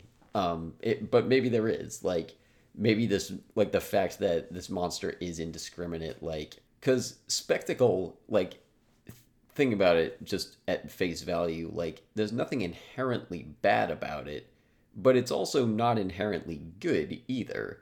Like it's just big and it's noticeable and Chaotic neutral. okay, yeah, kind of. And I think like this movie, the conversation that it's having about spectacle is very contemporary. Like I feel like we have yet to have a really mainstream movie or show that comments on like social media culture and like influencers like, not that it's not there, because it's present in media, but I feel like we have yet to get like a really strong critique of that. I think this movie is tapping into that. Like, nobody ever really talks about like, oh, like we're gonna blow up so big on Instagram or whatever. None of them are like influencers like that. But I feel like it is tapping into that same kind of instinct in a modern way, where it's not just like we're gonna send this UFO picture to the papers. Like, they talk about the Oprah shot, but I don't know. It feels influencer oriented, I guess, or like social media oriented in a way that if you'd made this movie 10 years ago, like it kind of wouldn't, I think. The fact that they keep talking about the Oprah shot, I think, is sort of subtly speaking to this idea that like we hear about some new event or there's something new that goes viral every week. Like, how Every are day. they going every day in some cases? Yeah, like if it's not every day, then that's a quiet week. How are they gonna have any staying power in? I feel like the phrase I always hear used is like this attention economy, where a billion things get uploaded to YouTube every day. How are they not going to get lost in that sludge? And the way that they think to do it is, we need the Oprah shot. We can't just have some low res video of this thing. We got to get it like 4K. Well, they also got the Impossible shot, but that got dissolved. Yeah. And I wonder, like, what is that trying to say? That Antlers Holst just like sacrifices himself to get this perfect shot, but also in doing that prevents anyone from ever seeing it. That was the funniest and dumbest thing, and I don't know what it means yet still. Like, Yeah, but it feels like it's definitely trading in theme. Like, I don't know that that's Yeah. a decision that a rational human would make. his name is Antlers. That's true. Like, if you take him, like we just said, that line, like that line from that scene you guys were just saying a couple minutes ago, like if you take that character, he would not do that. That makes no sense. You can't tell me that he would then just kill himself for that. Well, slight counter argument. What if, to him, because part of me does see what you're saying there, he sounds too sensible. But maybe he's just self-aware enough to know that he is one of those people who is stuck in that dream that he can't wake up from. And this is the only way It's a he can warning. think to wake up, is to, like, go out on this highest note of, I am at the top of the mountain and I have gotten this impossible shot. so he's And- aware of his own ego, and he wants to, like, he wants that. Or at least his own obsession. Yeah, I think his own ego too, because he knows at what cost. He tells them like it's gonna cost you, and he knows the cost with this monster, and he knows he's willing to die if it means he's able to satisfy his obsession. If that would satisfy the ego of getting the impossible shot. He'll die, he'll lose his life and never enjoy it, never see it, but he'll know. What do you think his upbringing was like with the name Antlers? I don't know. Maybe Maybe it was a that's what- different name and he chose Antlers, and that's alarming. I was gonna say, like, maybe that's like his backstory is what made him obsess over being made fun of. And like when that's the case, though, like I do think that speaks to it thematically. Like the question about spectacle and how far are we willing to go. And I do think it's an interesting dichotomy when you have your protagonist and antagonist kind of not wanting eyes on them. Like OJ doesn't want their house and that whole area. He's trying to keep low key, trying to be natural, how the family's done it, how it's run. The monster doesn't want eyes on them either, but they are constantly kind of needing to look and fight each other. I think it works out very well, but I'm just not sure how much more, like if you're looking at it for a theme, I think it's a really interesting conversation. I'm not sure how much, if you just want to turn the movie on and let the scenes take you away entertainment value wise, how much it sustains. Yeah, well, I think on that note, like, this movie does a pretty good job of, like, being able to be enjoyed on a literal level. But yeah, that scene is probably the one where it maybe not the most, but one of a couple of scenes where it strays toward, like, first time you watch it, I don't know if anyone can really, maybe afterward if you think back, but like when you see the Gordy scenes the first time, like I don't think it really clicks how that matters. But it is still literal. Like I think it doesn't necessarily hinder your enjoyment. There's moments, I don't think there's ever like a whole section that just enters complete metaphor territory. But it is kind of a place where it's not operating completely literally. The other thing that I have been thinking of as we've been talking about this is that I think it's a smart decision that, kind of going back to the line from Angel that we talked about earlier, where he's like, is like, this is going to do some good, right? And I think that the movie is not agreeing with him. That like, I think it's a good way to tie it together thematically, that the monster basically represents just spectacle for spectacle's sake. It's not going to wreck a city or anything. It's not really going to hurt anyone else. And it doesn't turn out that the monster is somehow benevolent and is actually like giving us something like maybe the alien, well, spoilers, but like the aliens in Arrival. Like, I don't know. I think it just ties in thematically that like, it's just kind of like, this is a big deal because it's a big deal.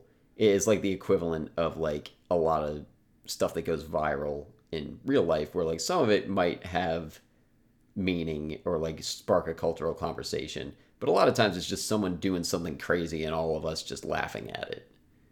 There's not really a like societal good or bad, but that feels like something that maybe this is engaging in. I don't know if you guys had more on that. No. No, sorry, Bob. Back into my topic now. Okay, yeah, finally. Yeah, the Master of the Monster. In most horror movies where there's a monster present, there's usually a character there to kind of guide you through, so the audience can expect it. He's your Dr. Loomis in Halloween. He's your Quentin Jaws. They're there to kind of aid you along the way, and usually die so that you can really feel that the stakes are high when you get into the final confrontation. I thought, again, because of how we said how well this film works on its thematic level, I thought it was really clever to not make this person like a UFOologist or an alien expert or someone who knows the stars and the sky. Like, no, he is a DP. He is perfect with a camera. I think making the monster's whole actual mouth would be reflective of an aperture or a pupil. I think it all just kind of works, and it was really cool. And I'm not sure if that's just because we're film geeks, so we like things like that. And then this having its own conversation about kind of film and entertainment and how we digest things and consume media and how we might just spit it out the next day. I don't know if that's just interesting to us because we like to pick things apart and stuff like that, but I don't know. I thought it was a clever little thing to tag on. And I think his death, I don't know if it raised the stakes for me per se, because by that point I was pretty like, I don't think they could have got any higher for me, but I think it solidified, like, to me, and maybe like, I don't want to say like the theme, but like a partial part of the theme about going too far and vanity and maybe self-importance. So are you saying you see Holst as the master? Is that his name? Is the DP? Yeah, Antlers Holst. Antlers. Yeah, Okay. for sure. I won't disagree with that. I didn't know that was who you were going to point to. I was kind of looking at a few of the characters as potentially the master, where like Jupe thinks he can master it, Steven Yeun's character, but he's trying to profit off of it, and he has kind of a hubris about it where he thinks that, well, this is more a reading that I've heard than one that I saw. The way that I've seen his interaction with Gordy in the flashback, like the way that's been read is that he thinks because he has that experience that he can master Jean Jacket now as an adult, and it turns out he can't. And then like Holst, I think, does have the ability to master the monster, but chooses not to, dies in pursuit of it, even though he could avoid that. OJ, I feel like, reads as the most logical master of it, but because like he respects the power of the monster and doesn't try to control it, at least not like he doesn't overreach enough. Like he knows when to stop, kind of. And then textually, it feels like Emerald is the one who I think we're almost supposed to read as the master, because she does ultimately get the Oprah shot and is the one that ultimately like enacts the plan to defeat it. But I was wondering, like, does that actually make her the master, or is she just luckier than the others? Because to me, OJ seems to understand like the rules of how to not get eaten by the monster, but Emerald seems to be more focused on getting the Oprah shot than him. Like she seems to be more in tune with like how do we get like capture the spectacle and like clout chase with this, which is kind of both sides. Like you could say that surviving the monster makes you the master, or capturing it does in this case. So Holst kind of like fits both of those, but again, he's not the one to ultimately get the Oprah shot. What about you, Jelani? What say you? Who do I think is the master? No, just whatever you want to talk about, honestly. No, but what I was asking was, like, with the master of the monster, like, in most monster movies, there is a master who kind of comes through and kind of educates you on this. This movie does not have that on a practical level, because so much of this film is operating on the like sci-fi movies do, specifically operating for sci-fi horror at least on the mystery of figuring out what the creature is, because they're usually fictional, unlike say like a Jaws, where you're actually able to make someone who knows sharks and like can be a master of the water and tides to kind of level that out. I think it was smart to kind of tie in the thematic underpinnings of spectacle and stuff with those. For me, it was the DP character. That's who like stuck out to me. I've enlisted a few other ones that were valid, so I was wondering if there was anything for you, if there was a character who like stuck out in that way, maybe more thematically than actually practically, because we don't know so much about the monster because we keep learning and it's changing. But anything like that?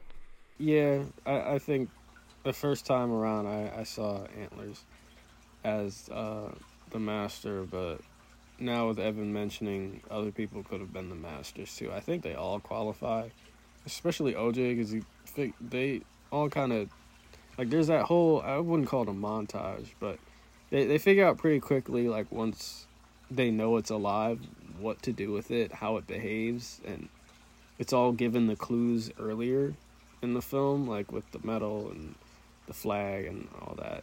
I think by process of elimination, I guess M is the master, because she quote unquote tames it by blowing it the F up.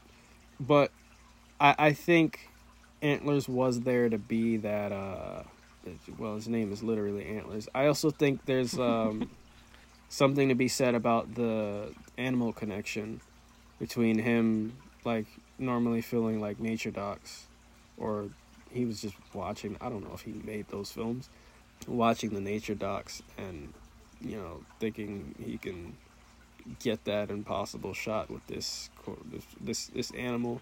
Like Evan said, same thing to be said with Jupe, thinking he can tame it. Nice. Also, I didn't even make the connection that the eye is a camera lens.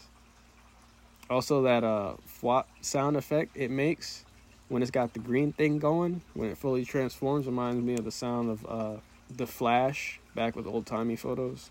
Oh. Yeah. That's cool. That's very rad. I don't know. For me, I see OJ and the DP as like the two real contenders. I feel like OJ lives more in the practical sense of it, because he like learns and studies and like really, I think, comes up with the plan. And then like I think the DP is serving as like that functionality on a thematic level. I like M because I feel like she is more of your typical protagonist in that sense, where like she comes in wanting all eyes on her, and then like to have the challenge of the monster who, if the eyes are on you, you're dead, and that having to change over time and to get the final shot.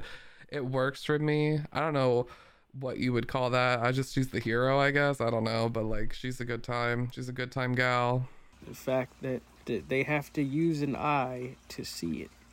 They have to use the camera's eye to see the monster. I also wonder if there's like some sort of conversation going on about like technology versus like a traditional way of making, like especially today in art, like the monster actually being CGI and it draining batteries, and you can't use digital cameras, and the only way to get it is with a hand cranked film reel.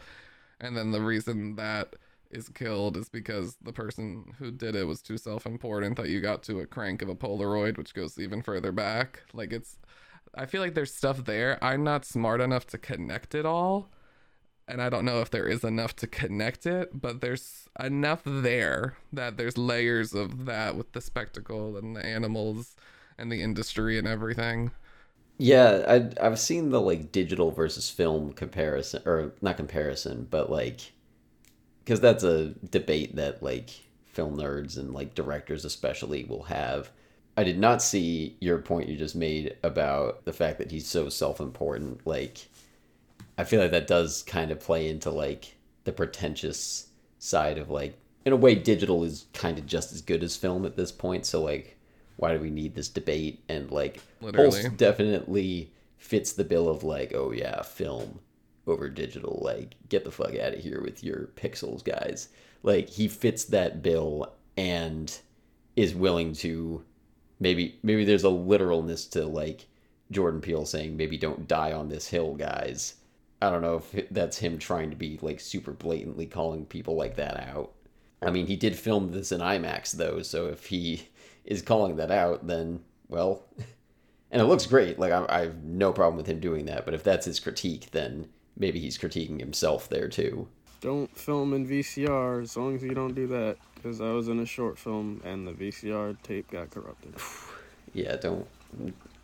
Why is anybody filming in VCR in 2023? I don't know, Evan. I didn't know until the project was done and the director, the student said, yeah, the VCR tape got corrupted. Like, why were we doing that? So why? dumb. I'm sorry. Tangent, not really, because we're talking about. That was a good one too. I liked that. Okay. Are we done with that topic, or did you guys have more? I don't have much on it. I have the true master is the monsters we made along the way, and what are we? Some kind of nope. Those are all my notes.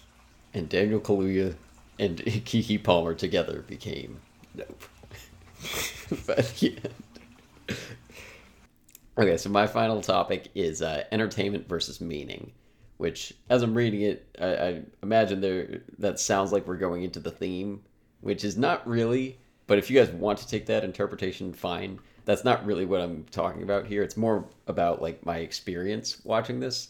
So I kind of talked about this already, but like after watching it 3 times, I still am not really sure exactly what this movie's trying to say. This conversation has like brought a little bit more light to it with the points you guys have made. But I have a blast every time I watch it, and it makes me think about interesting themes. Like, it's still operating on a thematic level without a real answer solidifying for me. And I know there's stuff that goes too far on both ends of that spectrum for me, where, like, there's some movies that I know probably have, like, deep meaning to extract from them, but I've never wanted to rewatch it. Like, I will rewatch Us, but I've never felt like compelled to do so outside of just like wanting to try it again at face value. Like, I don't remember enjoying Us at all. But on the other hand, what is it? What was wrong with us, Evan? Everything. You guys don't like Jean Jacket enough. No, that was a pun. Yeah, I know. I was trying to play along. You did. I You didn't fit get into your it. answer to the. Oh God. Jelani just jumped the I gun. messed up. Oh shit. But on the other hand, like, it's sometimes, like, if I have a good time with something, I don't really care if I don't get everything the first time. That was very true with this movie, and it is even more true with Tenet. I still don't get Tenet, but I am always down to rewatch it. I don't know if I'm ever going to understand that movie, but it is always a good time. Granted, I don't know that it holds to get, like, I think there's more meaning to extract from Nope than there probably is from Tenet, as much as I love it. But like, it's a balance that you have to strike. Like, it's always good to infuse meaning into something, but also that doesn't matter if nobody's ever going to make it through your movie or ever going to want to rewatch it. And I think Nolan and Jordan Peele are two directors that are very good at this, where like we talked about it when we covered Get Out. Like, that is one of the most rewarding movies to rewatch because there's just so much meaning. But probably my first time watching it was my least favorite, for better or worse, because like I didn't hate it the first time or anything, but I was pretty lukewarm on it after the first one, and now I would name it as probably in my top 25. But it took a couple viewings to get there, and it, like with Get Out specifically, I kind of accidentally watched it again pretty quickly after my first time. I don't know how long it would have taken me to like willingly go back to it. And again, no shade to that movie. I think I was like a less mature viewer at the time, but Nope, I was a lot more eager to go back to. And I don't know if there's a question exactly that I'm asking here. I think also like there's, if it's not going to present a clear conclusion to the themes that it poses, it should at least raise some interesting points and make observations about it, which I think this movie does. I'm not critiquing it for that. It's still making examinations. It's not necessarily judging its characters or their actions. And maybe there is a specific like conclusion that Jordan Peele is trying to present.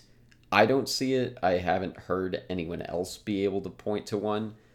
But he's also not just like throwing his hands up and saying like, well, it's up to your interpretation. Like, he's giving us a lot to think about. He's giving us stuff to latch onto. And I like that balance. Like, sometimes I think it's easier to talk about a movie that does have a pretty clear thematic answer that it comes to. And those also can be rewarding to rewatch. But there's kind of a continuous fascination with something like this or Tenet, where there's enough that I'm always interested to go back to it, but I never fully get it. And that always makes me like want to come back wanting more. So I guess two-part question here. Like, one, does this strike the balance? And two, like, what can we find that balance? Where is it? Yeah. When I first saw it, I didn't know what to interpret or how to interpret it.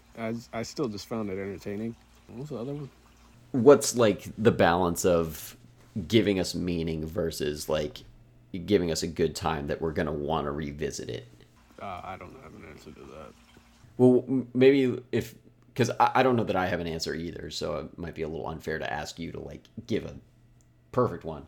But like, I don't know, what's a movie that works for you on like one of those levels and another that doesn't? Like one where you can tell there's meaning, but you don't want to go back to it. Oh, put me on the spot here. Give me a minute to think about that. David, you give your perfect answer. I also give you full license to name any Nolan movie, and I won't get mad at it. I'm gonna go with C as my choice if we're doing multiple choice. You're so funny. So, I mean, that is a smart testing. There's not a right answer here, though. I'm not like, it's not a test. Right. Yeah, it's interesting.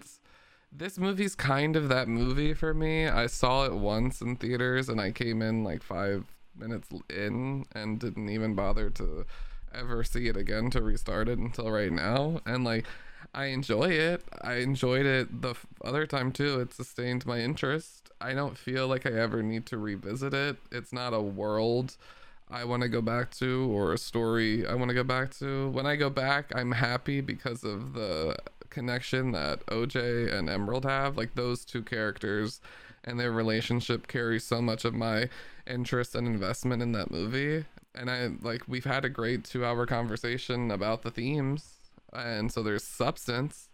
But as far as I guess like my own entertainment, this is one where I don't really go back or feel a need to go back to rewatch. Mm-hmm. Yeah, Okay. I didn't. I can understand that. I didn't have this came out last year. I didn't have like an urge to come back to this movie anytime soon. It was cool with rewatching it. Like I didn't even like look for deeper meaning until today. Like I knew there was going to be deeper meaning to it, but I didn't go out of my way to try and figure anything out. Well, I think it's this specifically is also good in that it can operate on that level where you can enjoy it without having to like go into any kind of themes. It can just be a good time. Mm-hmm. And I think like kind of the best movies operate on both of those levels, which again is why I think Jordan Peele and Chris Nolan are two of our best current filmmakers, because both of them, not to say that like everyone who doesn't do that isn't doing a good job, but like I think the two of them specifically are really, really good at making movies that anyone can enjoy, but also have a ton of meaning to go back and extract from them. Like it can be a crowd pleaser, but also have a ton to unpack for the people who care to. Barbarian. Yeah, Barbarian is a good counterexample, I think. David, you probably disagree. No, I don't think so. I think it's more entertainment than it is thematic. Like, I think if you want to go back and rewatch Barbarian, you're going back for the moments. You're not going to go back because, like, the deeper kind of conversation that the filmmaker's having with you. Like, you're waiting for that 30-minute mark where whatever Skarsgård gets his head smashed in by that tickled lady, and then you watch her breastfeed, and just the shock of it all, and then stupid, annoying white man coming in, egoful, and, like, poking around and with discontent and discern, and just see him get whopped. That's always feels good. I see that guy, that actor, like in Justin a lot Long. more. Yeah. I didn't know he was the lead in the first Jeepers Creepers. Yeah, he's like a terrible person. Oh, in real life? Yeah, which is why it was kind of funny that he played that character, because there's been stories about him like that. Oh no. So maybe he deserves what he got in Tusk. Oh yeah, I've heard he did. Okay. Angels. Oh yeah, Angels. Go into your thing with that. All right. So this is all stuff I've read. I haven't made up, or these are not my theories or anything like that. I'll just preface this dive. You guys, I would suggest you open my notes if you don't have them open already, the Google Doc notes. I've read Jean Jacket is the most similar to the Ophanim, or the Wheel Angels of God's Chariot, aka one of the types of biblically accurate angels.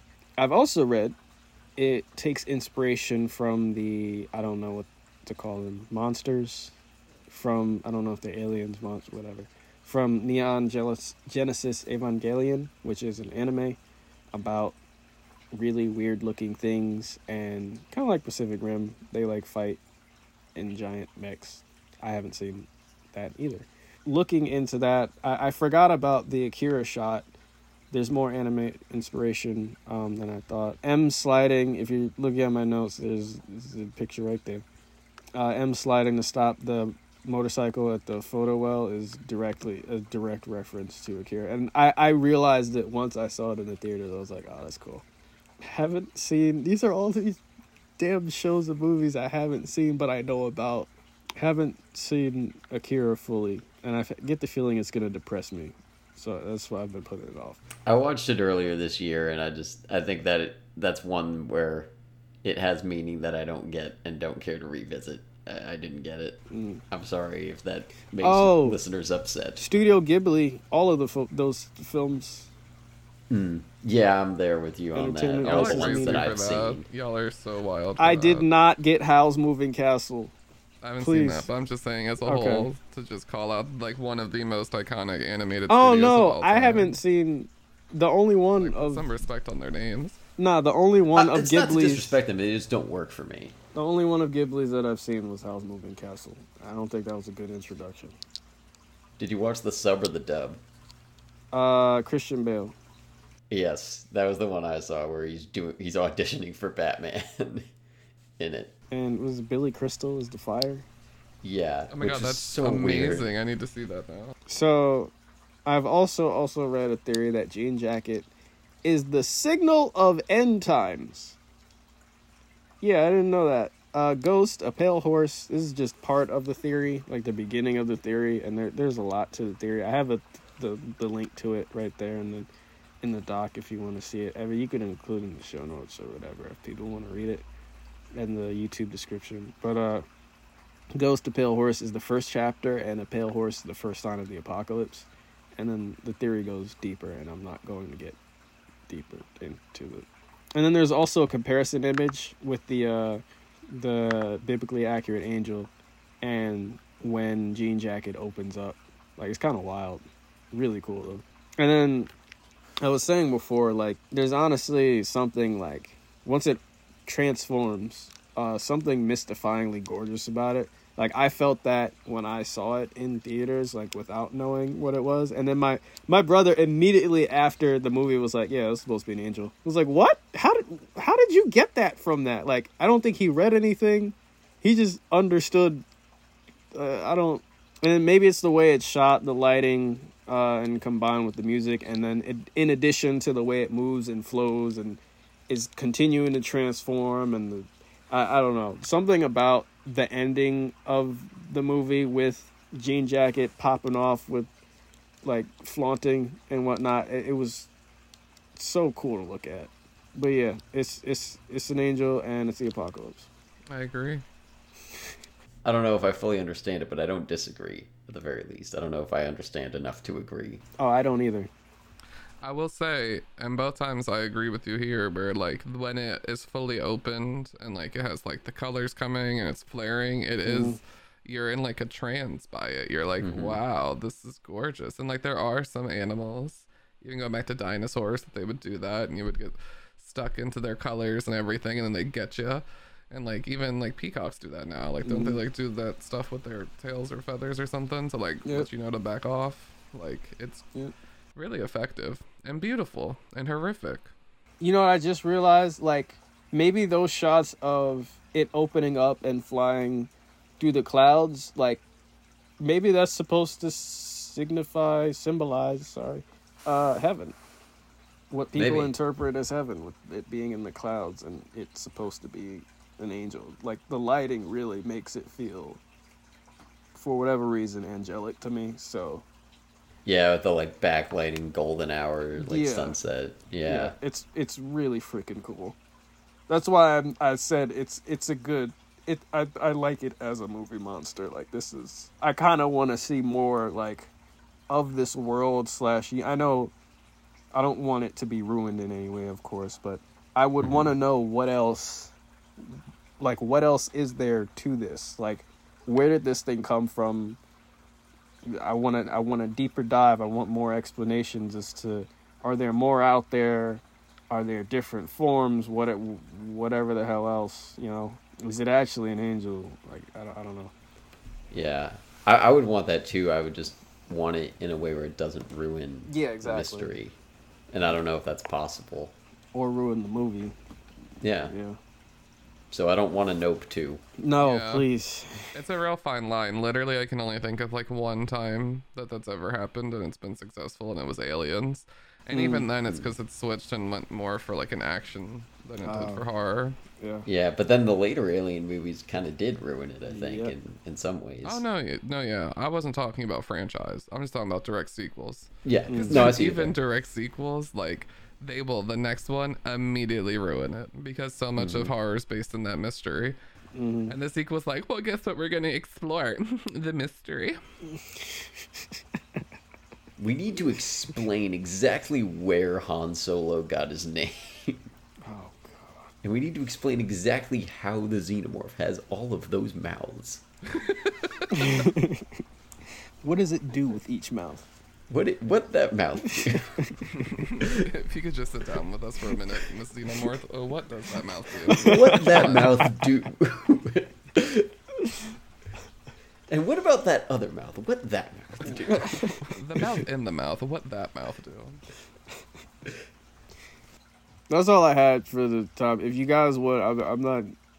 The TLDR statement of the theory on Reddit is Jean Jacket is an angel of God signifying the end times according to my shitty reading of Revelation.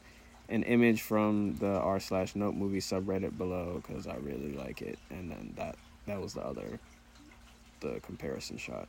Yeah, that's what I don't know if you wanted more on it, Evan. No, Okay. no, I think that's good. I mean, we've also been going for 2.5 over hours. 2 hours, and I don't think almost any of that is tangents. So, not surprised because there was always going to be a lot to unpack in this movie. I'm not mad that we went this long, but we have been going pretty long. Yeah, it's yeah. Yeah, depending on how much I edit this down, it might equal the runtime of the movie. So, Ha. Will yeah. people watch it? Nope. Nope. Nope.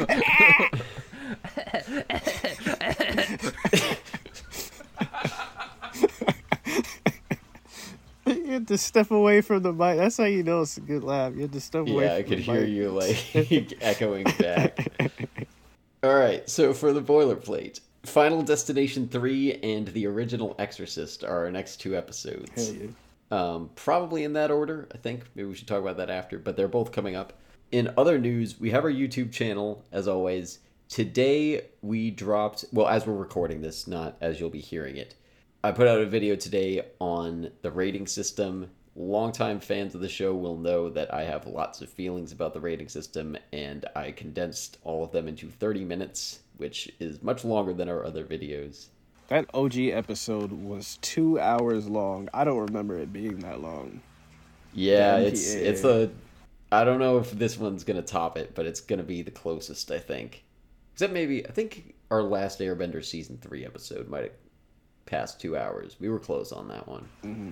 But yeah, it's a long episode. It's a long video, but I think we made it worth your time in both cases. Check out the video today if you haven't already, because it'll probably have been out for a few days by the time this episode comes out.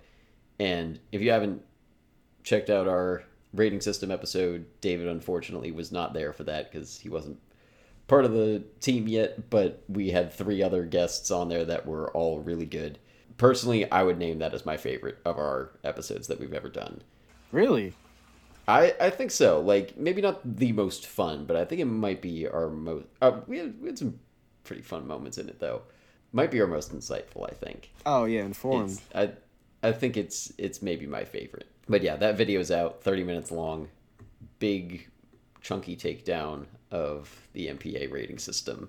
And then you can check out our Patreon for $1 a month with our bonus episodes. I'm going to try to get the Mean Girls watch-along up there soon that we did a little while back. But our other watch-alongs and bonus episodes are up there now. Our logo's by Kelsey Hendry. I'm on Letterboxd at ev_Wes. And where are both of you? Instagram, Jelani T. Kelly. Same with YouTube. Actors Access. It's all your boy. And I'm also on Oprah. Oh. Yes. This is the most X-rated location I've ever been, so plug your ears, boys and girls. But I'm on the back of the horse with Daniel Kaluuya, and I'm rubbing those thighs, those thunder thighs, and those jeans, bitch. My God, that's a man. I won't argue with that. That is not where I was expecting you to be. Deep within. You hear me, Daniel? Deep within. All right. I was expecting you to be, like, maybe inside the monster or something. That was not where I was expecting you No, to there's go with somewhere this I one. would like to be inside. And it's not the monster. Okay. I don't think I have to think too hard to imagine where. Nope. Nope. And with that, we will see you next time.